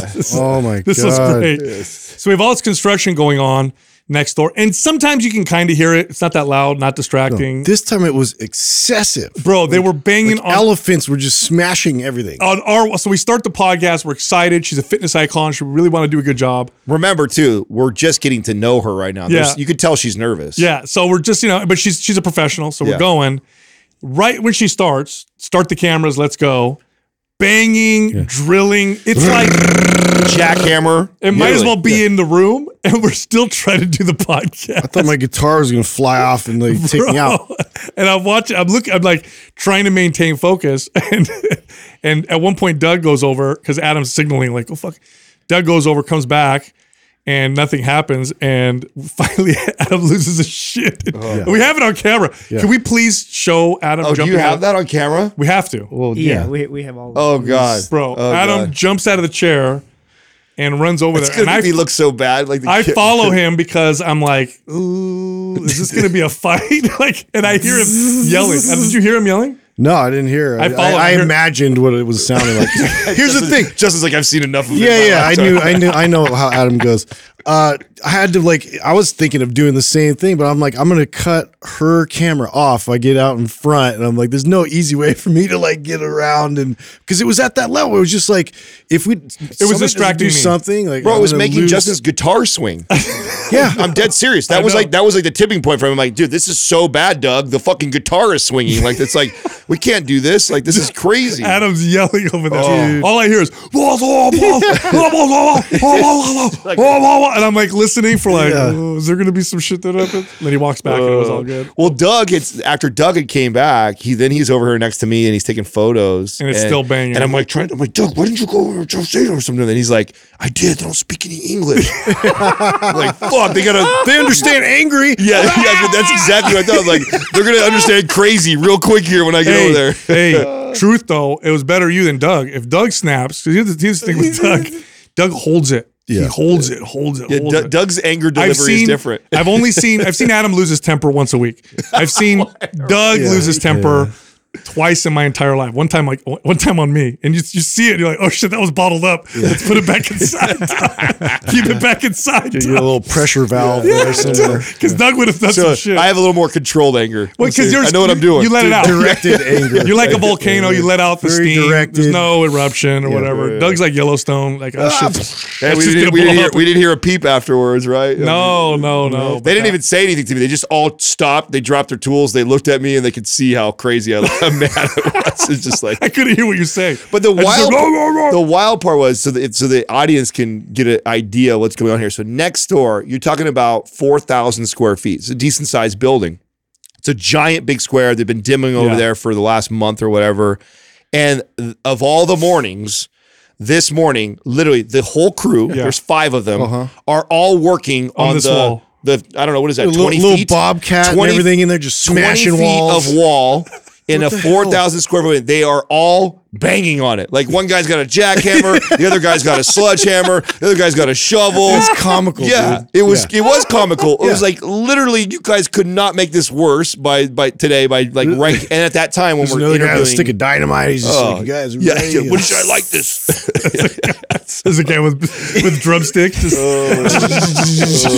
fuck with these guys hella bad. Can you remember all? I remember the first time like everybody has seen like that side of all of us, right? I think everybody has had their moment of like. I mean, we talk about Justin when he stormed out when he thought he was so. I've never seen Justin lose it though. But what are you talking about? When he slammed, that's exactly what I did. I pushed the mic away and I got it. Like when he left the room. Yeah, but he's never like yelled or screamed or anything. Well, that's like not that. his style. Yeah, I think he keeps it bottled pretty good. That's what I think. Yeah, I don't think I've ever lost. Have I ever lost? I can get loud, but I don't think I've ever lost. You and I have gotten into a few loud arguments before. Yeah. There's been a few times. There were discussions. discussions. High volume discussion. And they brought us closer every time. I mean, yes or no? Because always, absolutely. Yeah. Do you remember the first time, like maybe before you even knew how we were all going to work together, like the first time Sal and I got into it? Do you remember? I don't remember the first time, but I do recall the times. And it's always a little bit stressful. Does you still get stressed? Yeah, I know it's going to blow over. I know it's going to blow over. You can't get stressed till now. Many times as it's happened. Oh yeah, no. That's what I mean. Justin and I just sit over here, wait for things to calm down, then we can say something. Yeah, exactly. That's how it works. And then we try to get you guys storm. Then we try to get you guys to pick sides. Yeah, there's always one of us who tries to recruit the other. What do you think, Doug? Which slider? What do you think, Justin? As we stare at him like, it sucks when when both of us get one each. That helps nothing. Andrew, you're the fucking tiebreaker now, bro. That's what you Welcome need. to the team. Yeah, we do need a fifth. Yeah, no, it's a good time. Dude. Hey, truth, man. When you got friends that you could argue with, and then afterwards respect each other. Yeah, and it's always immediate. You know, it doesn't take long before it's like it settles and it just has to come out. What do you think the main characteristic is that makes that okay and work? Like my theory and thought is that even though there's this fighting or whatever going back and forth, that it's not from a place of ego, right? It's not from a place of and I've been in that place before where I want to be right. I care about that. And I'm like, and you just that versus like it does truly come from a place of love that we share. We love this business. We love what we're building. We love what we're creating so much. It's just passion that we're passionate behind it. That we're willing to fight for. I what it is. I think there's always ego, but I think that's why the tempers get lost. Right. That's where it comes from. But I think that the trust that the other person wants something good. I don't think that you will have ill intent. Never. So we're yelling, arguing, whatever. I'm not thinking this guy's trying to fuck me over. This guy has bad intention. Never enters my mind. So I think that's what keeps it always like good and respectful. And at the end, it's like I think we all if we fight like that, we all have the same desired outcome. That's it. Mm-hmm. Right. So it's just we really strongly disagree with the pursuit to that desired outcome, right? But I mean, ultimately, if we both agree on, hey, we're trying to better this business, like and I think that's why how I feel when any of us argue about that stuff. It's because we both want it's never selfishly driven. It's never you or Justin or Doug arguing because you want more of something, or I think that you're trying to get over or anything like that. It's always like, this is the best path, I think, for what we're trying to accomplish, and we disagree. And ultimately, what's been proven, which I think has made it even better, is that at the end, whichever direction is decided, everybody's on board. Even if you were against it, and even if it doesn't work out. Yeah. Oh, and if it doesn't work out, it's all of our loss. It's a team loss. Yeah. We don't, That's why I respect that about you guys. I wanted to bring something up to Justin because he wasn't in the conversation. And I think we had it off air, so I hope I'm not duplicating this conversation because I thought it was really interesting. Wasn't it off air when we were talking to Kara about the dog? It was off air, right? It was. So did you hear about the Chat GPT and the guy's dog? Curing the dog? Yeah. No. So this guy had I don't remember what kind of breed of dog it was or whatever, but his dog was like deathly ill, was dying, couldn't figure out what it was, rushed him to the vet. Vet run the panels, blood work, lab stuff, right? And came back and said, oh, your dog has this. And then he gave him like the medication. Goes home, he's giving his dog the medication, and the dog is getting progressively worse. And he's looking like he's going to die, so he's freaking out. So he takes the lab work uploads it into ChatGPT to get ChatGPT's opinion on what are some of the possibilities that this dog could have. And it spit out 3 options instead of 1. One of the 3 was what the vet said. Then there was 2 other ones. And then he figured out, I don't know how he teased out one of them. He brought it back to another vet. Yeah. And he said, Got a here's the second other opinion? and they cured the dog. Wow. All through ChatGPT. Interesting. And it's not even optimized For that. for medical, for labs and stuff like that. Huh. So Isn't that cool? That is cool. I mean, so there's a bit of optimism there. Meanwhile, you get all the other articles about like it coercing somebody to kill themselves. I like your theory about it being the Antichrist. I agree. Give us everything we want. Give us everything we want. Until it kills us. Let's see we what go. happens. So that was good news. Then I saw something that I thought was interesting that was on the bad news side that I thought was fascinating. And you probably won't be surprised, but I thought the number was high. Do you know how many schools have contracts with Pepsi and Coke? I do, because we have it written up there. You dick. 80%. Isn't that Spoiling the answer. Isn't that I know. that's wild? I know. 80% of schools have a contract with Coke and Pepsi. Yeah. That's nuts to me. And then we just and then that remember I brought up the other day the Lunchables, you know. Yeah. So that's what we're. It's not huge about influence. health, it's business. That's you know? right. Yeah. It is 100%. 100% about 100% about dollars. making money, and that's what we're teaching the generation coming up Totally. is Yeah. Lunchables and sodas. Great. There you go. Do we have a shout out that we want to do today? I got a shout out. I don't know if I don't think I've given this guy a shout out. Jonathan Pejao, I think is how you say his last Is that the name. religious guy? He's not religious. He's an expert on symbolism. And if you want to like watch videos and go deep and listen to an intellectual that's going to really blow your mind on a lot of different things. Didn't him and Peterson do an interview? Yeah, dude. And I mean, I can, if I watch his stuff, Wow, I'll get lost. symbolism that he. He's an expert on it. That's And he explains awesome. the value of it, the relevance. And so he can go into religion, he can go into art, he can go into architecture, why we talk the way we do, why our behaviors are the way we are, and the psychology behind it. So it's Jonathan with a J dot Pageau, Pageau. Interesting. Really, really interesting stuff. Yeah. Hey, check this out. Do you want to sleep better, recover faster, improve your hormone profile? Try Sleep Me. This is a device, it's a pad that goes over your bed that uses water to cool or warm your bed so that you have the perfect temperature for the perfect circadian rhythm. Studies show that sleeping in the right temperature has a profound effect on sleep quality. And these devices are pretty amazing. They control the temperature. They can warm up in the morning to wake you up. You have 2 sides to them, so you and your partner can have different temperature controls. It's pretty awesome. Go check them out. Go to sleep.me/pump30 and get 25% off any of their sleep systems. All right, here comes the rest of the show. Our first caller is Jeffrey from Alabama. Jeffrey, what's happening? How can we help you, man? Hey, nice to meet you guys. Good morning. What up? you. All right. Hey, I didn't want to take up too much of the time slot with the obligatory appreciation, but I did want to say how much I appreciate all the stuff you guys do, all the tips you have, a bunch of little things that I've added to my lifestyle that have really helped me out. I've got my wife running Maps Anabolic now. She wouldn't be able to tell you that's what she's doing, but that's what she's running. And the product recommendations like Mass Sounds for sure has been a huge game changer for me. So thank you to everything you guys do. Awesome. Awesome. Thanks, Thank man. you. So jumping right into my question, how do you plan for someone who has long-term strength goals in the gym, but without any time constraints, such as a competition? I would like to hit specific strength targets in my life, such as a 500 plus pound squat, 400 bench, and 600 deadlift. However, I don't have any deadline to achieve these targets. I just want to do them in the healthiest way possible without sacrificing overall health and fitness. Damn, I love this question. Yeah, I really do. Where are your lifts now, by the way? Yeah. I don't think we can help you. You're already stronger than most of us. So squat, my max is like 375, but Okay. Monday through Sunday, I can roll out of bed and hit 345 no matter how I'm feeling. Bench is 295, deadlifts 425. So, Okay. How long have you been training for?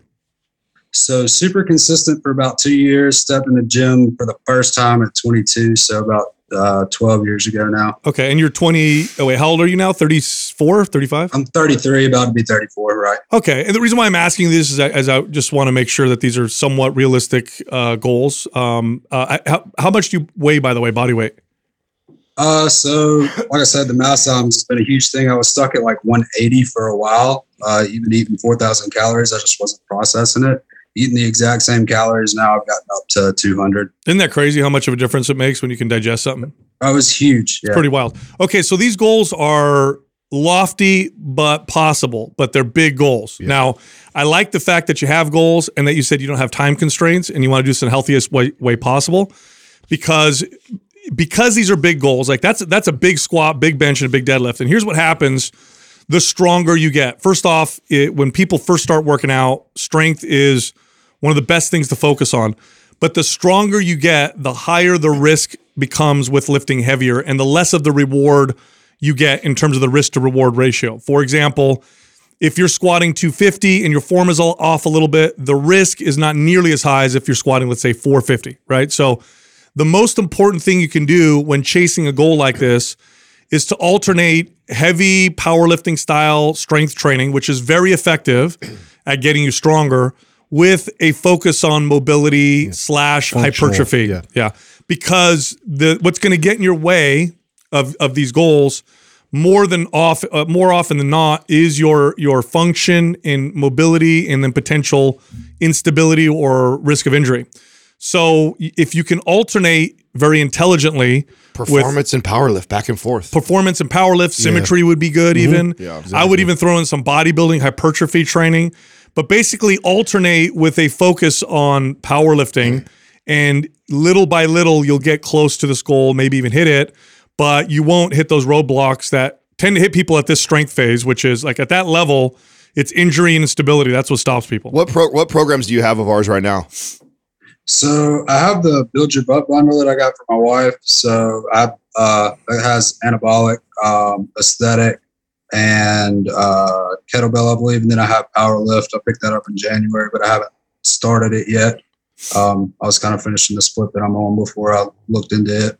Yeah, I would run power lift, then performance, and then he could run power lift again after that. Yeah. He could just keep going back and forth. And forth. And then like Sal said, even like symmetry, I think, to interrupt that, just because, I mean, it's so intensely focused, like your joints are going to get a lot of stress. And so to constantly keep that in check, I think is going to be vital if you're trying to do this the healthy way. Yeah. I also think Prime Pro might be good for you in between if things start to happen. It's almost inevitable that you're going to run into some roadblocks when it comes to stability. When you're pushing those kind of numbers. At that level. Yeah. Okay. At that level, you'll start to notice things and you'll have to kind of troubleshoot. You'll have to take a few steps back before moving forward. To give you an example, I was, I think I was in my early 30s and I hit 600 pounds in the deadlift, and that was like my PR. And then, throughout the rest of the time I'd been training, I had that number in my mind, but I was comfortable with 500, maybe, mid 500s, low 500s. And then at one point I'd try to push it and I'd kind of tweak something and then I'd back off and tweak something. And so I went through 6 months of focusing on working on what the issues were, even avoiding deadlifts for a little while, focusing on single joint exercises. And eventually I went back to pursuing that by doing these kind of micro, MAPS 15 style workouts, which I'd never tried before. And I was able to break that record, at a much older age, but I had to take a lot of steps back. And so that's the process that you're going to go through hitting those numbers. There's very few people in the world that, because it's this is hard to understand if you follow strength people on Instagram. It looks like everybody could squat 500 pounds and everybody could bench press 400 pounds and everybody could deadlift 600 pounds. But the reality is that would place you, those lifts would place you in the 0.1%, maybe even smaller percent of the world. So it's going to be a slow process, and the key is going to be stability, functionality, and then pursuing strength, and then backing out. And the trick is going to be not waiting until that's right those issues come up. The temptation ahead of it. The temptation is going to be you're going to run MAPS powerlift. You're going to see great results. You're going to see all those probably go up, and then you're going to want to run it again. And you may, and like the average person may run something like that again and actually get away with it one more time. And then what'll happen is they'll be tempted to do it a third time because they'll see gains again. And then by that third time, they've been working in that sagittal plane so much and neglecting neglecting all the other planes and mobility work, that all of a sudden their joints start talking to them, and then they see their hard plateau and some sort of a regression. The goal would be, okay, I'm going to run power lift. I'm going to get my gains. I'm going to resist the temptation to run it again. I'm going to go over, do something like MAPS Performance, which is multi-planier stuff, mobility work, do all that, not worrying about hitting PRs or anything like that at that time. Then get back into power lift again. Yeah. And you just kind of keep cycling a good like mobility focused program in between your powerlifting cycles. To me, that would be the smartest, best way to get to there. In a healthy way to where you could sustain those type of lifts. And those are huge goals. Those are amazing, especially for your size. You look bigger. I thought you were like 222 plus. I mean, that's 180 to 200 pounds hitting those numbers. Those are legit numbers right there. That's huge. Yeah, I really appreciate all the advice. Like I've had some setbacks with bench press specifically, not so much with squat, alternating between back squat and front squat. I've been able to kind of steadily progress on that, but if it's unilateral, I'm terrible. Like I can probably barely split squat like 135, even though my squat's where it is. So working in those. Well, that's working in those. That's a good sign. Alternate planes is something that I haven't done much and that I haven't focused on. So. Oh, you identified That'll get you stronger right away. Totally. Yeah, if you focus on that. Yep. Let's send you performance, and I'll send you symmetry too. I think both of those will benefit you. Yeah. And you can alternate those with power lift.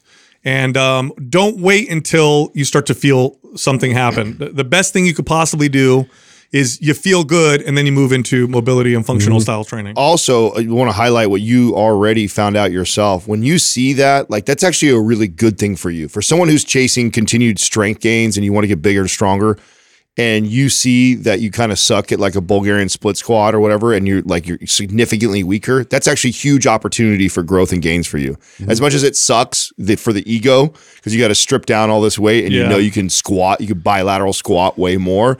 The value of you sticking towards that, unilateral type of movement and getting strong in it and sucking at it for a while. Eliminating a weak link in the chain. Yeah, and then when you come back to the bilateral work, you're going to see huge improvements. Awesome. All right. Thanks for calling in, man. We'll send those over to you. Absolutely. I appreciate it, guys. You got it. Adam, you made a really good point that took me a long time to figure out, which is it's one thing to be stuck and to plateau and to not see any glaring holes. Like everything it's hard to figure out. But when you're stuck and then you see like this big difference between, let's say, right and left side, huge opportunity, a split stance versus bilateral, or dumbbells versus barbells, that's like a very easy, like, oh, let me just bring that ratio up to where it probably should be, and then watch what happens. I mean, that's such a good point. You made. It is, but I don't look at it that way. Well, it's hard. Obviously we're all in our 40s, so it's easy to talk about that now. If I take myself back to my 20s.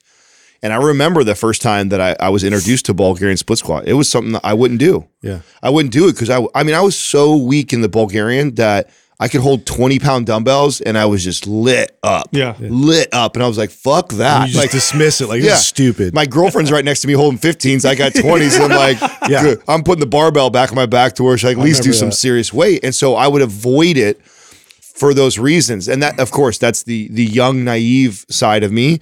As I've gotten older and wiser and understand the benefits that you just highlighted, it's like, man, now I look forward to that. If I see a discrepancy in my training today where I'm like, oh shit, I'm hella weak right there. It's like, oh, those are gains to be had right there. That's how I see it now. Because what's the usual thing you see when people are pursuing like big numbers like this? It's like they want to stay in that sagittal plane. They want to just add any kind of extra help. Either it's like, we get some kind of help support aids in terms of security around the joints, or we're going to go the pharmaceutical route, and that's what you see in so to be able to actually look at it from a perspective of health and like how to do this to where you're building your entire body up so it actually can withstand that amount of force. It's a completely different playbook. Yeah. One thing that I did with that, Adam, was that I started doing, I'd say probably over the last maybe couple of years, is I only lift really heavy when I work out alone. When I'm in here or in my garage, and when I'm in front of other people now, I make it a point to make it about technique, form, and getting the pump. Yeah. And I do that on purpose because it trains my ego. Otherwise, Right. I get caught up in the like, Instead of peacocking and and then you get caught up in shitty form, and I don't want to do that exercise or whatever. But now it's like,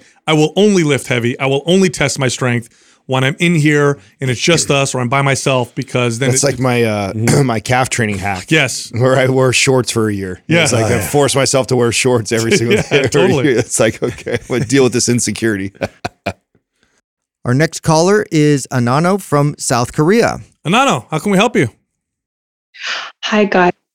So excited and nervous right now. So is Justin, don't worry. I'm always nervous. And talk with you. Struggling with severe depression, and I have no idea how much you're helping me and your programs. You guys basically like brought me back to life. So thank you for that.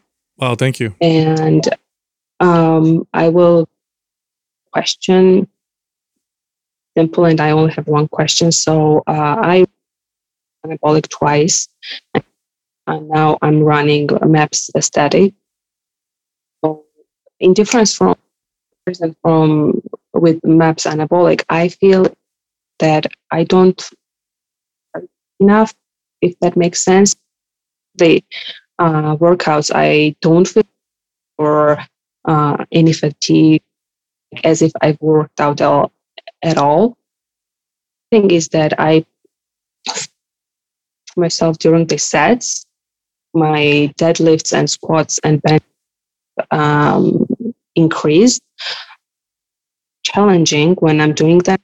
Like as I move towards the ends of, I don't really feel any kind of effect. How to explain it? I don't feel like anything. Shall I increase my weights or in tempo, or like what shall I do? Okay, so let Is me it anabolic she's not feeling? no aesthetic. So okay, so Anano, just you're cutting out a little bit, so I'm just going to re-say what you said a little bit, just for the audience. First off, I'm really happy that we could help you during those dark and hard times. That is like when we hear stuff like that, that really what it's all about. Yeah, that for really us. drives us. So I appreciate you sharing that. Now your question essentially is, you're following MAPS aesthetic, you're getting stronger, you finish your set. In your question, you said you're resting for 90 seconds as recommended, but you just don't feel tired and fatigued. And so your question is, basically, are you doing something wrong? Should you push yourself harder in order to get that feeling of fatigue? No. In fact, if you're getting stronger, that is all the evidence you need that you're moving in the right direction. Number two, this is strength training. This is not endurance or stamina training. Now, if I was training you for endurance or stamina, we would definitely want to push that kind of fatigue that you're asking about. But when it comes to strength training, ideally, especially if you're getting stronger, you should feel pretty fresh Yeah, like energized. to get to your next set. So it's not the same as like circuit training or HIIT training or cardio type training. You shouldn't feel tons of fatigue. And if you're getting stronger, it means you're moving in the right direction. So this is actually very, very good, what you're experiencing. This is great. All right. Thank you so much. Yeah. So everything is okay. I should keep going like this. You're doing good, sounds like. Sounds like Especially if you're getting stronger. Yeah. If you keep getting stronger, you are completely on the right track. You're moving. This is excellent. And no, you shouldn't feel beat up or fatigued after your workout. In fact, what we say on the show all the time is you should feel, if you're doing strength training, you should feel good at the end of your workout, not like you beat yourself up. That's actually a good indicator. It means you're utilizing the type of intensity that you should probably utilize most of the time with your training to get long-term successful results. Now, that being said, I'd like to send you a free program just because you called in, Anano. You did MAPS Anabolic. You're doing MAPS Aesthetic. Mass performance. Yeah. Do you have MAPS Performance? I don't. I actually have Time Crunch bundle and Advanced and Skinny Guy bundle. Oh, good. We'll send you Performance. Now, here's the thing about performance. There's a phase in performance because it's an athletic-minded training program where you are training for stamina. So there's one of the phases there where you will feel that fatigue, and that's totally normal because you're training in a particular phase for stamina. But we'll send that to you, and you can follow that one after aesthetic if you want. Thank you so much. Can I just ask a tiny question about anabolic? Sure. If it's okay. Yes. So I know, guys, you guys always, and the program also has trigger sessions, but I ran it twice, and I was struggling with my mental health, and it was really hard for me to push myself to do trigger sessions. So even though I did not do them, I still lost weight, gained muscle, and lost body fat. So how much importance does it have, these trigger sessions? It'll add about 5% to the program. Yeah. 95% of the program is foundational workouts. 5% is not a little. Like, there isn't a supplement in the world you could take that would give you 5% improvement. So you'll notice if you did the trigger sessions. Your recovery will bounce back a lot faster if you do apply those, and it actually will contribute towards the next workout. You'll actually feel a bit more strength going into it. Yeah, so it's definitely there, but it's not the majority. Trigger sessions are there to kind of add a little turbo to the program. And it's not a lot of intensity, so you just keep it very low intensity, even very moderate. Yeah, thank you so much. You got it. It's always great to listen to you guys. Thank you so much. You hang in there, huh? Yeah. It's good to see you smile. Thank you. Thank you. You got it. That's always hits me when I hear someone say something like that. Yeah. Because our intention is to help people with fitness, but to hear that. All the way from South Korea, huh? Yeah. All the way from over there. Is that why it was choppy? Yeah, it takes a while for the signal to get across the ocean. Something like that. Yeah.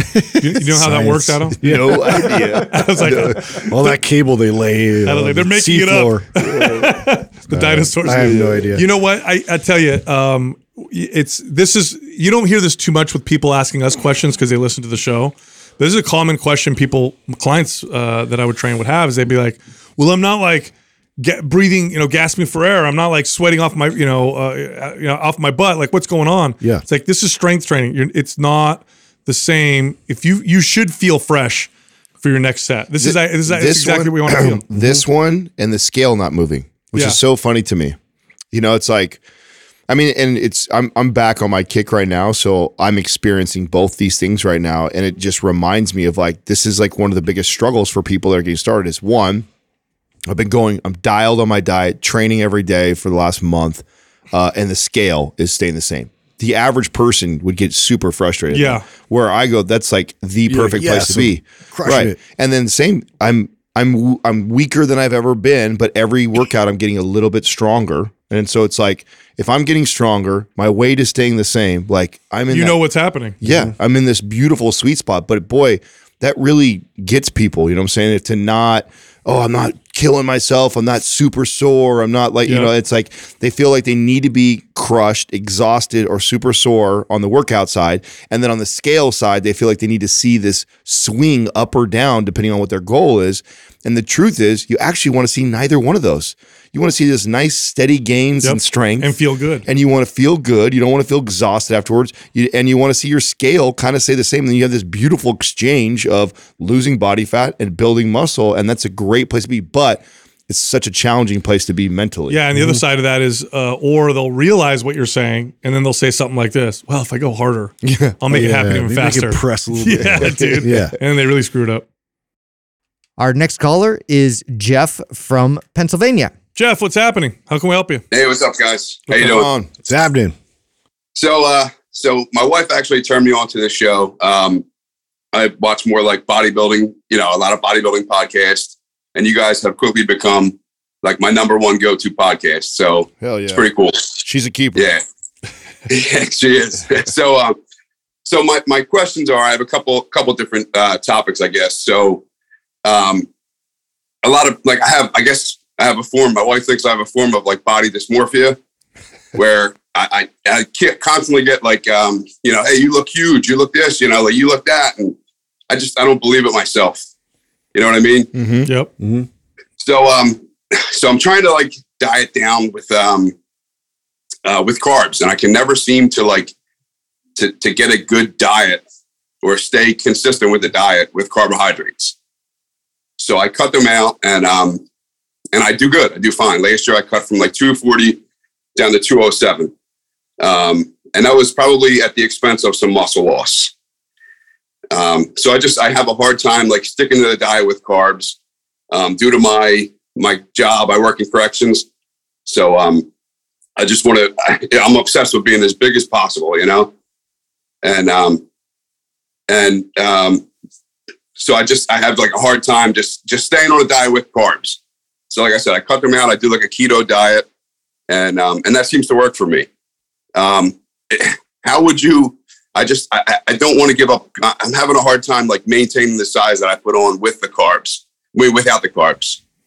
Yeah. So good question. So I'm going to just add something to what you said. You said it works for you. It doesn't. It's not something that works for you.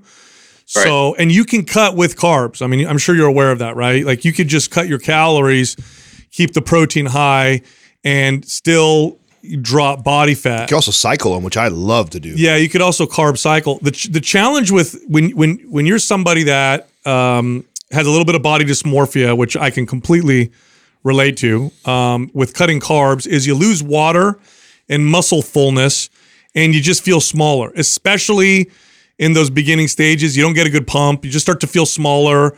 Your strength goes down because the carbs, you lose the glycogen, so you're not as strong in the gym, and it really starts to mess with your head. It really does start to mess with your head. So that's the challenge with cutting carbs as a way to get leaner. So you can cut without having to cut carbs, or you could cycle the carbs. The other thing is because I had the similar issue with that you have. When I would get leaner, I would just feel smaller. Yeah. Is that I literally ignored the feelings of feeling smaller, and I just continued to get leaner. And at some point, you get to a body fat. Now, this is not necessarily what's going to help you with your body dysmorphia. If anything, it might make it worse. But I got to a point where I started to really get lean, and then I'd work out in like a tank top, and I would look bigger. Okay? But you got to get down to like 10, 9%, 8% body fat for that to start to happen. And then you start to develop a relationship with getting lean where you're like, oh, I look big when I'm lean. Now, that's not going to solve the body dysmorphia issue. That's going to kind of help you with the get lean issue. The body dysmorphia issue is much more complex, and that's going to take a lot of work, personal work on yourself, and maybe even working with somebody who can help walk you through that, because that's something that's much more challenging. So I love to carb cycle when I cut like this, and for sure, the most challenging part is there's about, I don't know, almost every show I ever did, I'd say there's about a 3 to 4 week phase that I don't like the way I look. I've been in a cut already for like a month or more, and like Sal's saying, you're depleted. And when you're depleted of carbohydrates, you got to understand that our muscle bellies are all carbs and water, right? It's all glucose and water. So if you pull all the carbohydrates out, it's going to flatten, what we call in bodybuilding, the flat look. So it gives you this kind of flat look. And for guys that like being big, that like myself and probably like you, that really fucks with your head. You're like, man, I'd rather be a little fluffier and have all this fullness to me because I feel better and look better. And to Sal's point, I knew I just had to keep going. I had to keep going past that point. Now, what would help me is every third or fourth day, I would refeed with lots of carbohydrates, and I'd fill all out, and then I'd have this great workout, and then it would remind me of like, oh, I'm not a lot smaller. I'm just depleted. And that's part of the process of getting kind of shredded is you stay in this depleted phase for extended periods of time, because that's what forces the body over to utilize fat as its primary source of fuel. And every time you come out of that, then it jumps back into using glucose. And so I would jump out of it for one day out of the week just so I could see my body all filled out and go like, oh, okay, I'm not little, but I'm depleted. And so I like that idea of cycling every 3 to 4 weeks for the mental aspect of how I look. And it helped me through that process. And then I got over this, like, it's crazy. And it took probably a few times of getting really lean and shredded, and enough people walking up to me after I'd lose 30 pounds, they'd go, damn, dude, how'd you get so big? And I'd be like, what? I'm 30 pounds lighter than what I was at the beginning of my cut. But, you look better. You look bigger. You look bigger. You look better. And so it's kind of working through that mental process. But If you've never carb cycled, I mean, I'm a big fan of doing that than going pure keto. I go every third day. Every third to fourth day. I actually like 4. The traditional way of carb cycling is 3 days, but I like going like 2 low, medium, and then a high.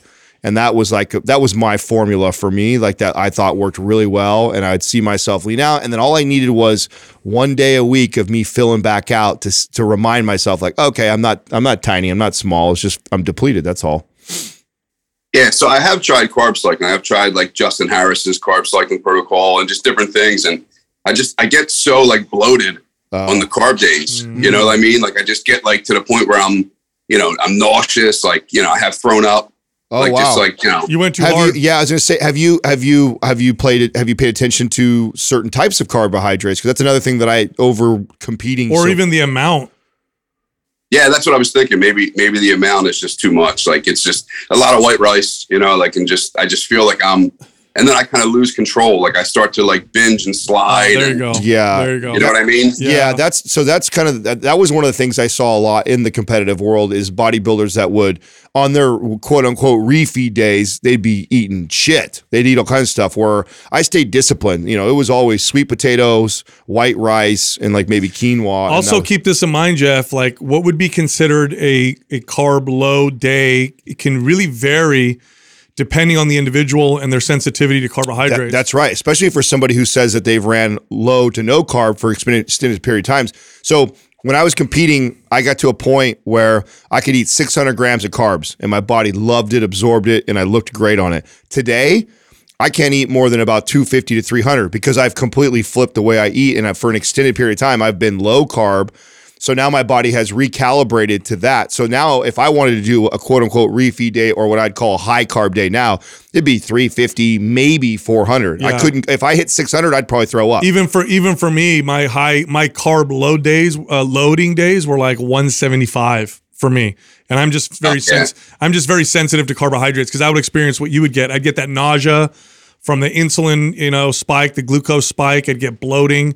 So it was like, 150, 175 was my high carb day. So you're just going too hard on that carb load day. Yeah, I was probably around 500 for a high carb day. Yeah, that's probably just too much, especially for a guy like you who actually has run low to no carb too. Yeah, if you're going like 50 grams of carbs on your keto days or 70 grams of carbs, try 150, 200 grams of carbs on your load days. See how you feel.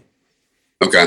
I want to have Doug because I'm like really curious to help you through this process too, because this is kind of this is where you can't really just take somebody else's advice, even our advice, and just like, oh, the guy said eat this, this, and this, I'm gonna go do it. Like we got to kind of try some things to kind of figure out where that sweet spot is for you. So I want Doug to put you in the private forum, and then I'd love to kind of hear you, playing with some of these different protocols, and then giving us feedback so I can hear how you're feeling when you do certain things, and give even better advice. Okay. Yeah, Jeff. One more thing. You're a correctional officer, and you've got the whole. You mentioned the body dysmorphia thing. What helped me at one point was doing Brazilian Jiu-Jitsu, because in Brazilian Jiu-Jitsu, I actually got to fight with other guys, and I could see that size played somewhat of a role, but my technique played more of a role.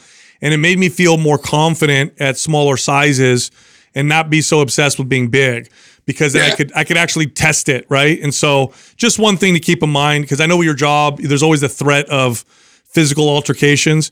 So that's just another thing you may want to consider. You could always hang out too with smaller people. That helps. Doug hangs out with all little people. That's all his friends. His best friends are all like, 5'1", 180 pounds. I do. And that's the thing. And as soon as I see, I have four kids. So me and my wife and 4 kids are in a picture. I take up half the picture. That's when I'm like, oh, wait. I am a big dude. Maybe I'm wrong. Good deal, Jeff. Well, keep us posted. Doug's going to throw you in our private forum, so you're in there.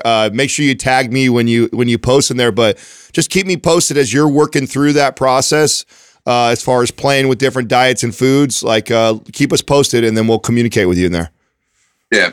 My other question was, I just I've been training for a good 8 years. Well, good weight training for 8 years. It saved my life completely. I was into some dark places, and I believe it really pulled me out of that. So I've been training 5 to 6 days a week, really hard, and a lot of volume. a lot of intensity, more like I said, bodybuilding style training. I just feel like I kind of plateaued, like hit like a stalemate. So I started running aesthetic, in the last few weeks, and I really like it. And I feel that the focus days help me to beat that anxiety of having to be at the gym 5 to 6 days a week. Yeah. You know what I mean? Yeah. So like I feel like I have to be there. I gotta be there. I gotta go. And I just can't, I tried to do anabolic before, and I just didn't really care for the trigger days. I just needed that, needed to be at the gym. Yeah, focus sessions are perfect for that. I mean, that's why I loved aesthetic, bro. I mean, that program was written and inspired by my competing days. And so I like that too. I like being at the gym, but with a guy like you have to, the thing where you got to check yourself is to really learn to listen to your body. And it's okay to go to the gym 7 days a week, just learning to modify the intensity. You can't hammer it 7 days a week, or else your body's gonna push back, and you're gonna be stuck in a hard plateau. And I've learned this lesson so many times over decades of training. Of I always end up kind of pushing those limits, and then I'm always reminded when I peel back a little bit and run a program that is like an anabolic or a MAPS 15 or something that's way later that I don't like per se doing, but then my body all of a sudden responds to it, and it's always that reminder of, I was redlining for too long. So keep that in mind when you have that tendency that your body will probably thank you to pull back on intensity every now and then. Yeah, I need that. I need to pull back. Like I did a deload week, listening to you guys. Finally got me to do a deload week, and I appreciate that. But it was hard. It's really hard for me, to get there and do the 50% intensity, 50% weight, and just try to keep everything under control. And I just have a hard time, not being at the gym, since it's such a big part of my life. Yeah. But I think aesthetic works for me. Do you guys think that would be a good program for me to continue? I actually think your MAPS Anabolic Advanced, Sal. Oh, yeah. Where he's having to have you would love Anabolic Advanced. I think Anabolic Advanced you would actually really like. Cool. And it programs the deload week. That's a 6 day a week program. Yeah, it's a 6 day a week, and it programs deloading in there. So I actually think that you would love it. So you'll like it. We'll have Doug send that to you also. Okay, cool. Yeah, check that out. But I do think aesthetic is cool too. So, I mean, if you're in the middle of aesthetic, maybe finish it and then go to Anabolic Advanced. But I think Anabolic Advanced you're going to really like. I think it'd be really good for you. Okay, cool. Right on. All right, thanks, Jeff. Appreciate that. Thanks. All right, brother. You got it.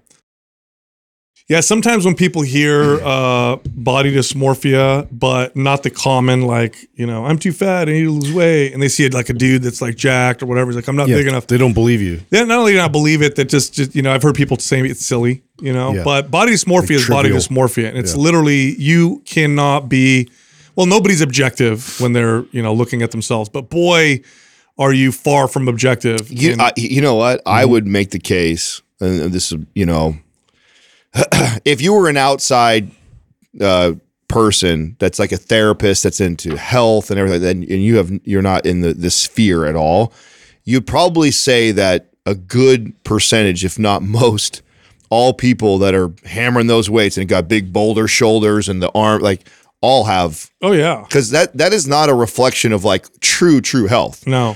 We all aspire to look at, and when we highlight it on magazines and we praise these bodies that look like that, but it's not a shining example of health. No. And most people that train and diet so hard to look that way have a bit of an obsession that way. Now, I would say more than a bit. Yeah. And I would say, now, granted, if you're going to be addicted to something, you're going to be obsessed about something, it's probably one of the best decisions, but the truth is, there's definitely a little bit of body dysmorphia in all of us to, be going to the gym that much, that often, to keep pursuing better shoulders, better legs. I mean, we're all already at that healthy point. And if anything, we probably need more of recuperative. No, I make no qualm. I mean, in fact, I think, I don't remember where I said this. I think I said this on another podcast where I said, they asked me about my workouts, and I gave the disclaimer, here, quick disclaimer. I trade performance, I trade strength, I trade muscle building for longevity. So the way I work out is not pro necessarily longevity and health. I consider that, but if I'm being quite honest, that's not the thing that I chase most often. And it's always a trade-off. And, I've kind of accepted it. and working through it. And, I'm sure I'll get better at it with time, but you're right, Adam. I mean, it's something that I think everyone's dealing with.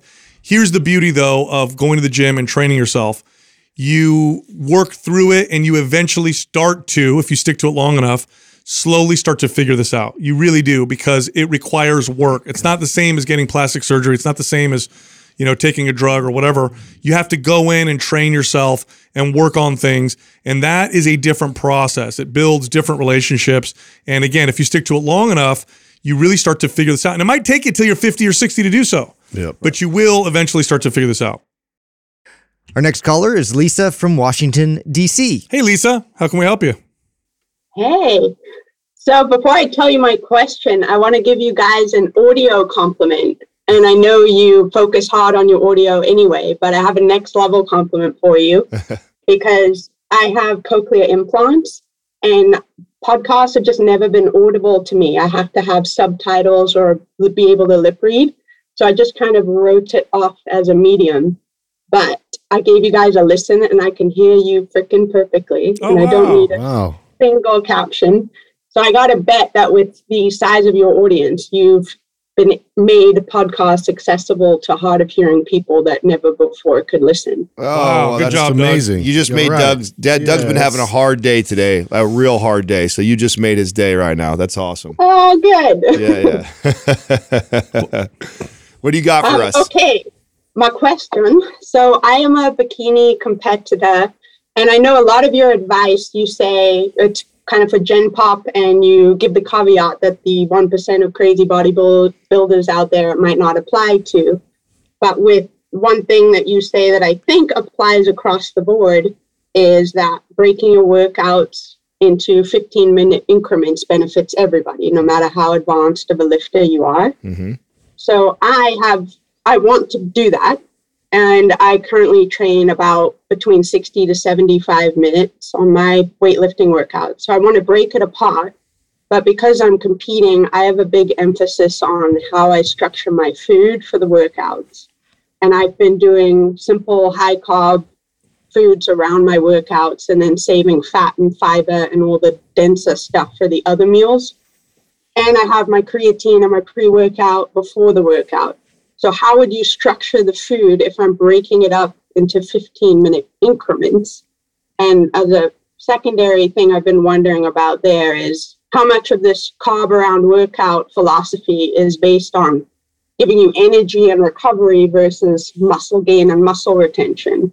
Because I get that if it's about recovery and energy, you probably don't even need it if you're breaking up your workouts into 15 minutes. I love this question. I've been waiting for somebody to ask this question. This is a fun question right here. Okay, so let's talk about what actually is important first in this regard. So first off, to clarify, you'll be taking your normal workout, and instead of doing it in one shot, you'll be doing several workouts in the same day where the workout's broken up, correct?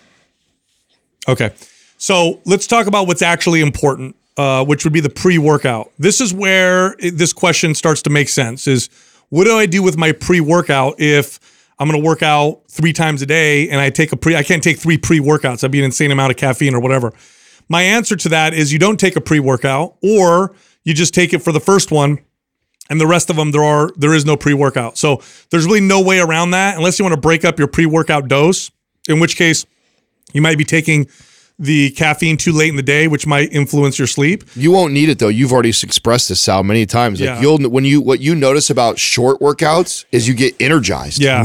That's what's kind of cool about the short workouts is you don't have that same kind of fatigue feeling that you get when you do a 75-minute workout where you start to drop off. That's what I did. I would take the pre-workout in the morning, and then the rest of the day I would just, minus the pre-workout. Creatine doesn't matter. Just take it post one of the workouts. That's also splitting hairs. Doesn't make a big difference. Now, nutrition with the carbs and, when I kind of cycle in or put in my energy intake with my workouts, that only matters when you're doing really long, really grueling workouts. And the data is pretty clear on this. It actually makes no difference with most strength training workouts. Now, it makes a difference with like hard endurance, stamina type workouts that are long, but even most strength workouts, traditional strength workouts, it actually doesn't make that big of a difference, let alone 3 short workouts. So what I would say is the only thing to consider is you don't want to eat necessarily right before your workout, because then you have a full stomach while you're doing the workout. But aside from that, the rest of the day doesn't matter. You don't need to eat post-workout. You don't need to have carbs during your workout.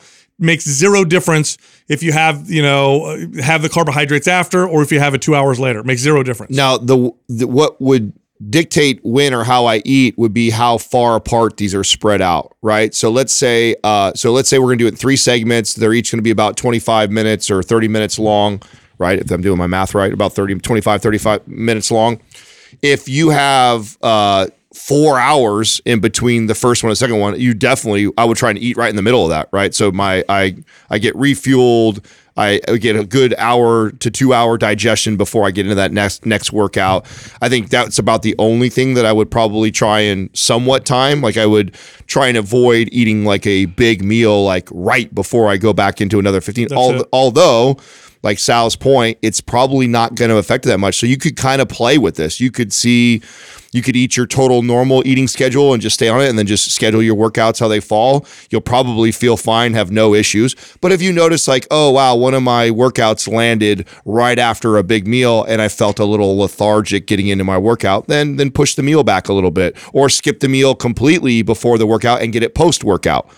So you're, as far as the timing with what you're doing, it is not going to affect or hinder gains whatsoever. Yeah, it really is going to come off a personal preference on how you like to eat during these little broken up workouts. Yeah, the way I would do it is, let's say if I did 3 20 to 25 minute workouts, is I would do the first one before breakfast, the second one before lunch, and the third one before dinner. That's how I would do it. Just because I would feel better that way than doing it right after breakfast, lunch, and dinner. Thank you. I will do that. And is there any rhyme or reason at all to doing like more of the compound movements at certain times, or just whatever my personal preference is? So you may find, now there's 2 things you can do. You can take your normal workout and just divide it into 3 workouts. So wherever it falls, it falls. So you do your first workout, and then you see, I finished these exercises. Here's the next set of exercises for the second workout. And then here's the next set of exercises for the third workout. That's totally fine. But here's what's probably going to happen. You're going to notice you're going to feel stronger. You're going to feel more recovered. And those, you know how it is with your 75-minute workouts. The exercises at the end are the easier single joint finisher type exercises. You may find that because you feel so good, you're going to be like, I actually want to do more compound lifts. Yeah. So you could play around with this a little bit, but you can also just break up the workout that you normally do, which would be totally fine.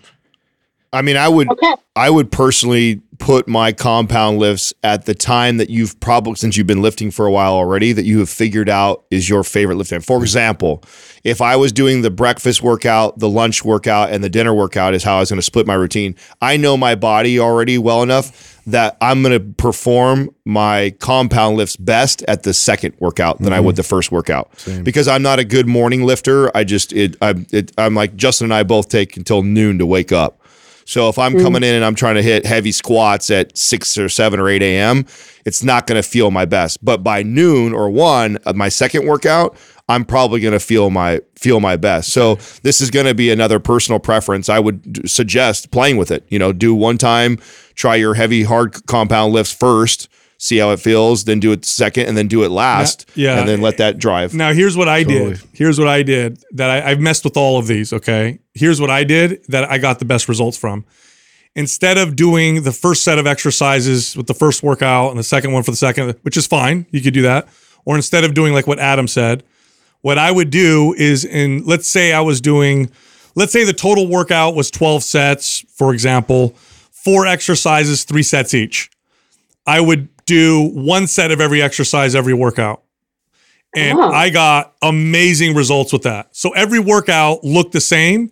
I just did 1/3 the volume of every exercise. So it was like, let's say it was, squats, bench, overhead press, row, or whatever.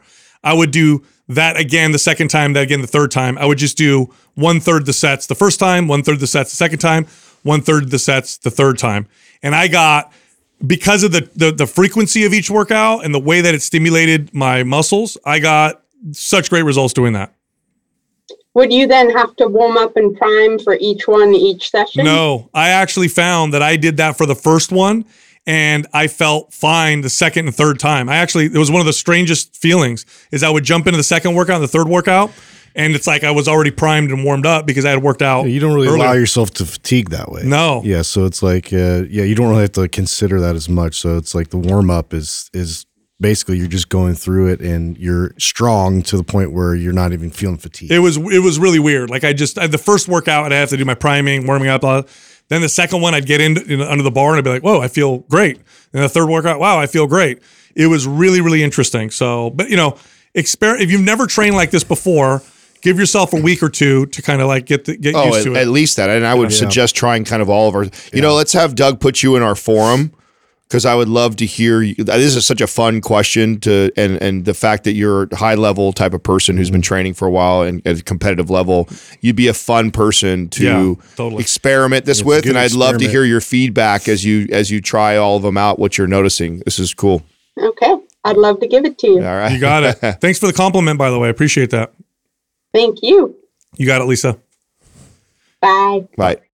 Most people can't do this, right? Right. This is not normal. That's why it's not a normal question. But dude, it was it's the weirdest, strangest. So you had better. Yes, that's interesting. It was really weird. Remember, I told you guys I would even that. I would even do it more than 3 times in a day. I would do like you do like 5 or 6. A few sets every other hour. Yeah, but it was like the same exercises each time, and it's really strange how your body adapts. Actually, you get stronger as the day goes on. It's going to take a very unique person to, I think, have that same experience as you, because you have probably a better ability to get right in the groove of something. Where one of the perks of separating exercises by the workout is you get 3 sets to kind of get in the groove.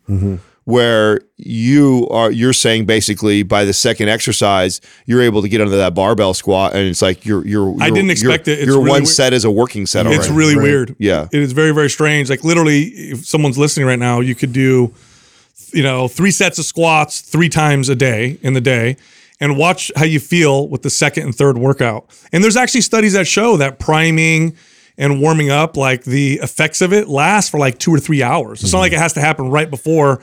There's some effects that linger for a little while. So it makes sense. But I mean, my tendency would be to just what Adam said, because it's like the morning I'm like, I just want to like kind of put in the work. But then like around noon or like 1 o'clock is where I for sure feel my strongest. And I would be more inclined to lift heavy and do my compound lift. So when I have done this, I've done not a formal way of doing this. Like, so I have done like this mobility-esque functional type exercises early when I don't need a lot of strength, and I'm really kind of like almost like I'm priming the body and I'm kind of waking it all up and I'm getting a little bit of a pump but not really training hard. And then the second workout is the one where I'm like, okay, this is where I'm going to load. This is the one where I'm going to try and hit my deadlift or my squat or like a big compound lift. And that's because I know that I need to have a meal or 2 at least in me for me to really feel a good workout. What was most strange about experimenting with this was at the end of the day, I had done so much volume that normally had I done that much volume in one workout, I would have felt like I overdid it. But by the end of the day, I felt far from overdoing it. I was like, wow, I feel like trippy. And the next day I felt pretty damn good. And I had strength gains almost immediately with like 2 or 3 days later. This is also what I really like about this conversation is how unique and different all of us are. Yeah. And you could do a study to try and prove someone's point is more effective here. Yeah. Like, and this is just an example of our space and what we do and why people should caution people to like take a study and go like, oh, this is the best way to do it, because, well, what if you just respond different to, food timing? Or, and you will, right? And all that stuff matters. This is why it's good to take information that we get from good research and use it as a baseline, but to not be afraid to kind of venture out a little bit of that and experiment with it with yourself, because what we might find, she may have a whole different, way of her breaking. Protocol may look completely different. Yeah. Maybe she does all the crazy heavy stuff at the beginning and then she tapers off, or she waits all the way till the end of the night. Yeah, the end of the night. Well, she's the right person because she's a competitor, so she's been training she's for measuring, tracking. So yeah, it'd be a good person. Look, if you like Mind Pump, head over to mindpumpfree.com and check out all of our free guides and information that can help you with almost any health or fitness goal. You can also find all of us on Instagram. Justin is at Mind Pump Justin. I'm at Mind Pump DeStefano, and Adam is at Mind Pump Adam. Thank you for listening to Mind Pump. If your goal is to build and shape your body, dramatically improve your health and energy, and maximize your overall performance, check out our discounted RGB Super Bundle at mindpumpmedia.com. The RGB Super Bundle includes MAPS Anabolic, MAPS Performance, and MAPS Aesthetic. 9 months of phased expert exercise programming designed by Sal, Adam, and Justin to systematically transform the way your body looks, feels, and performs. With detailed workout blueprints and over 200 videos, the RGB Super Bundle is like having Sal, Adam, and Justin as your own personal trainers, but at a fraction of the price. The RGB Super Bundle has a full 30-day money-back guarantee, and you can get it now plus other valuable free resources at mindpumpmedia.com. If you enjoy this show, please share the love by leaving us a 5-star rating and review on iTunes and by introducing Mind Pump to your friends and family. We thank you for your support, and until next time, this is Mind Pump.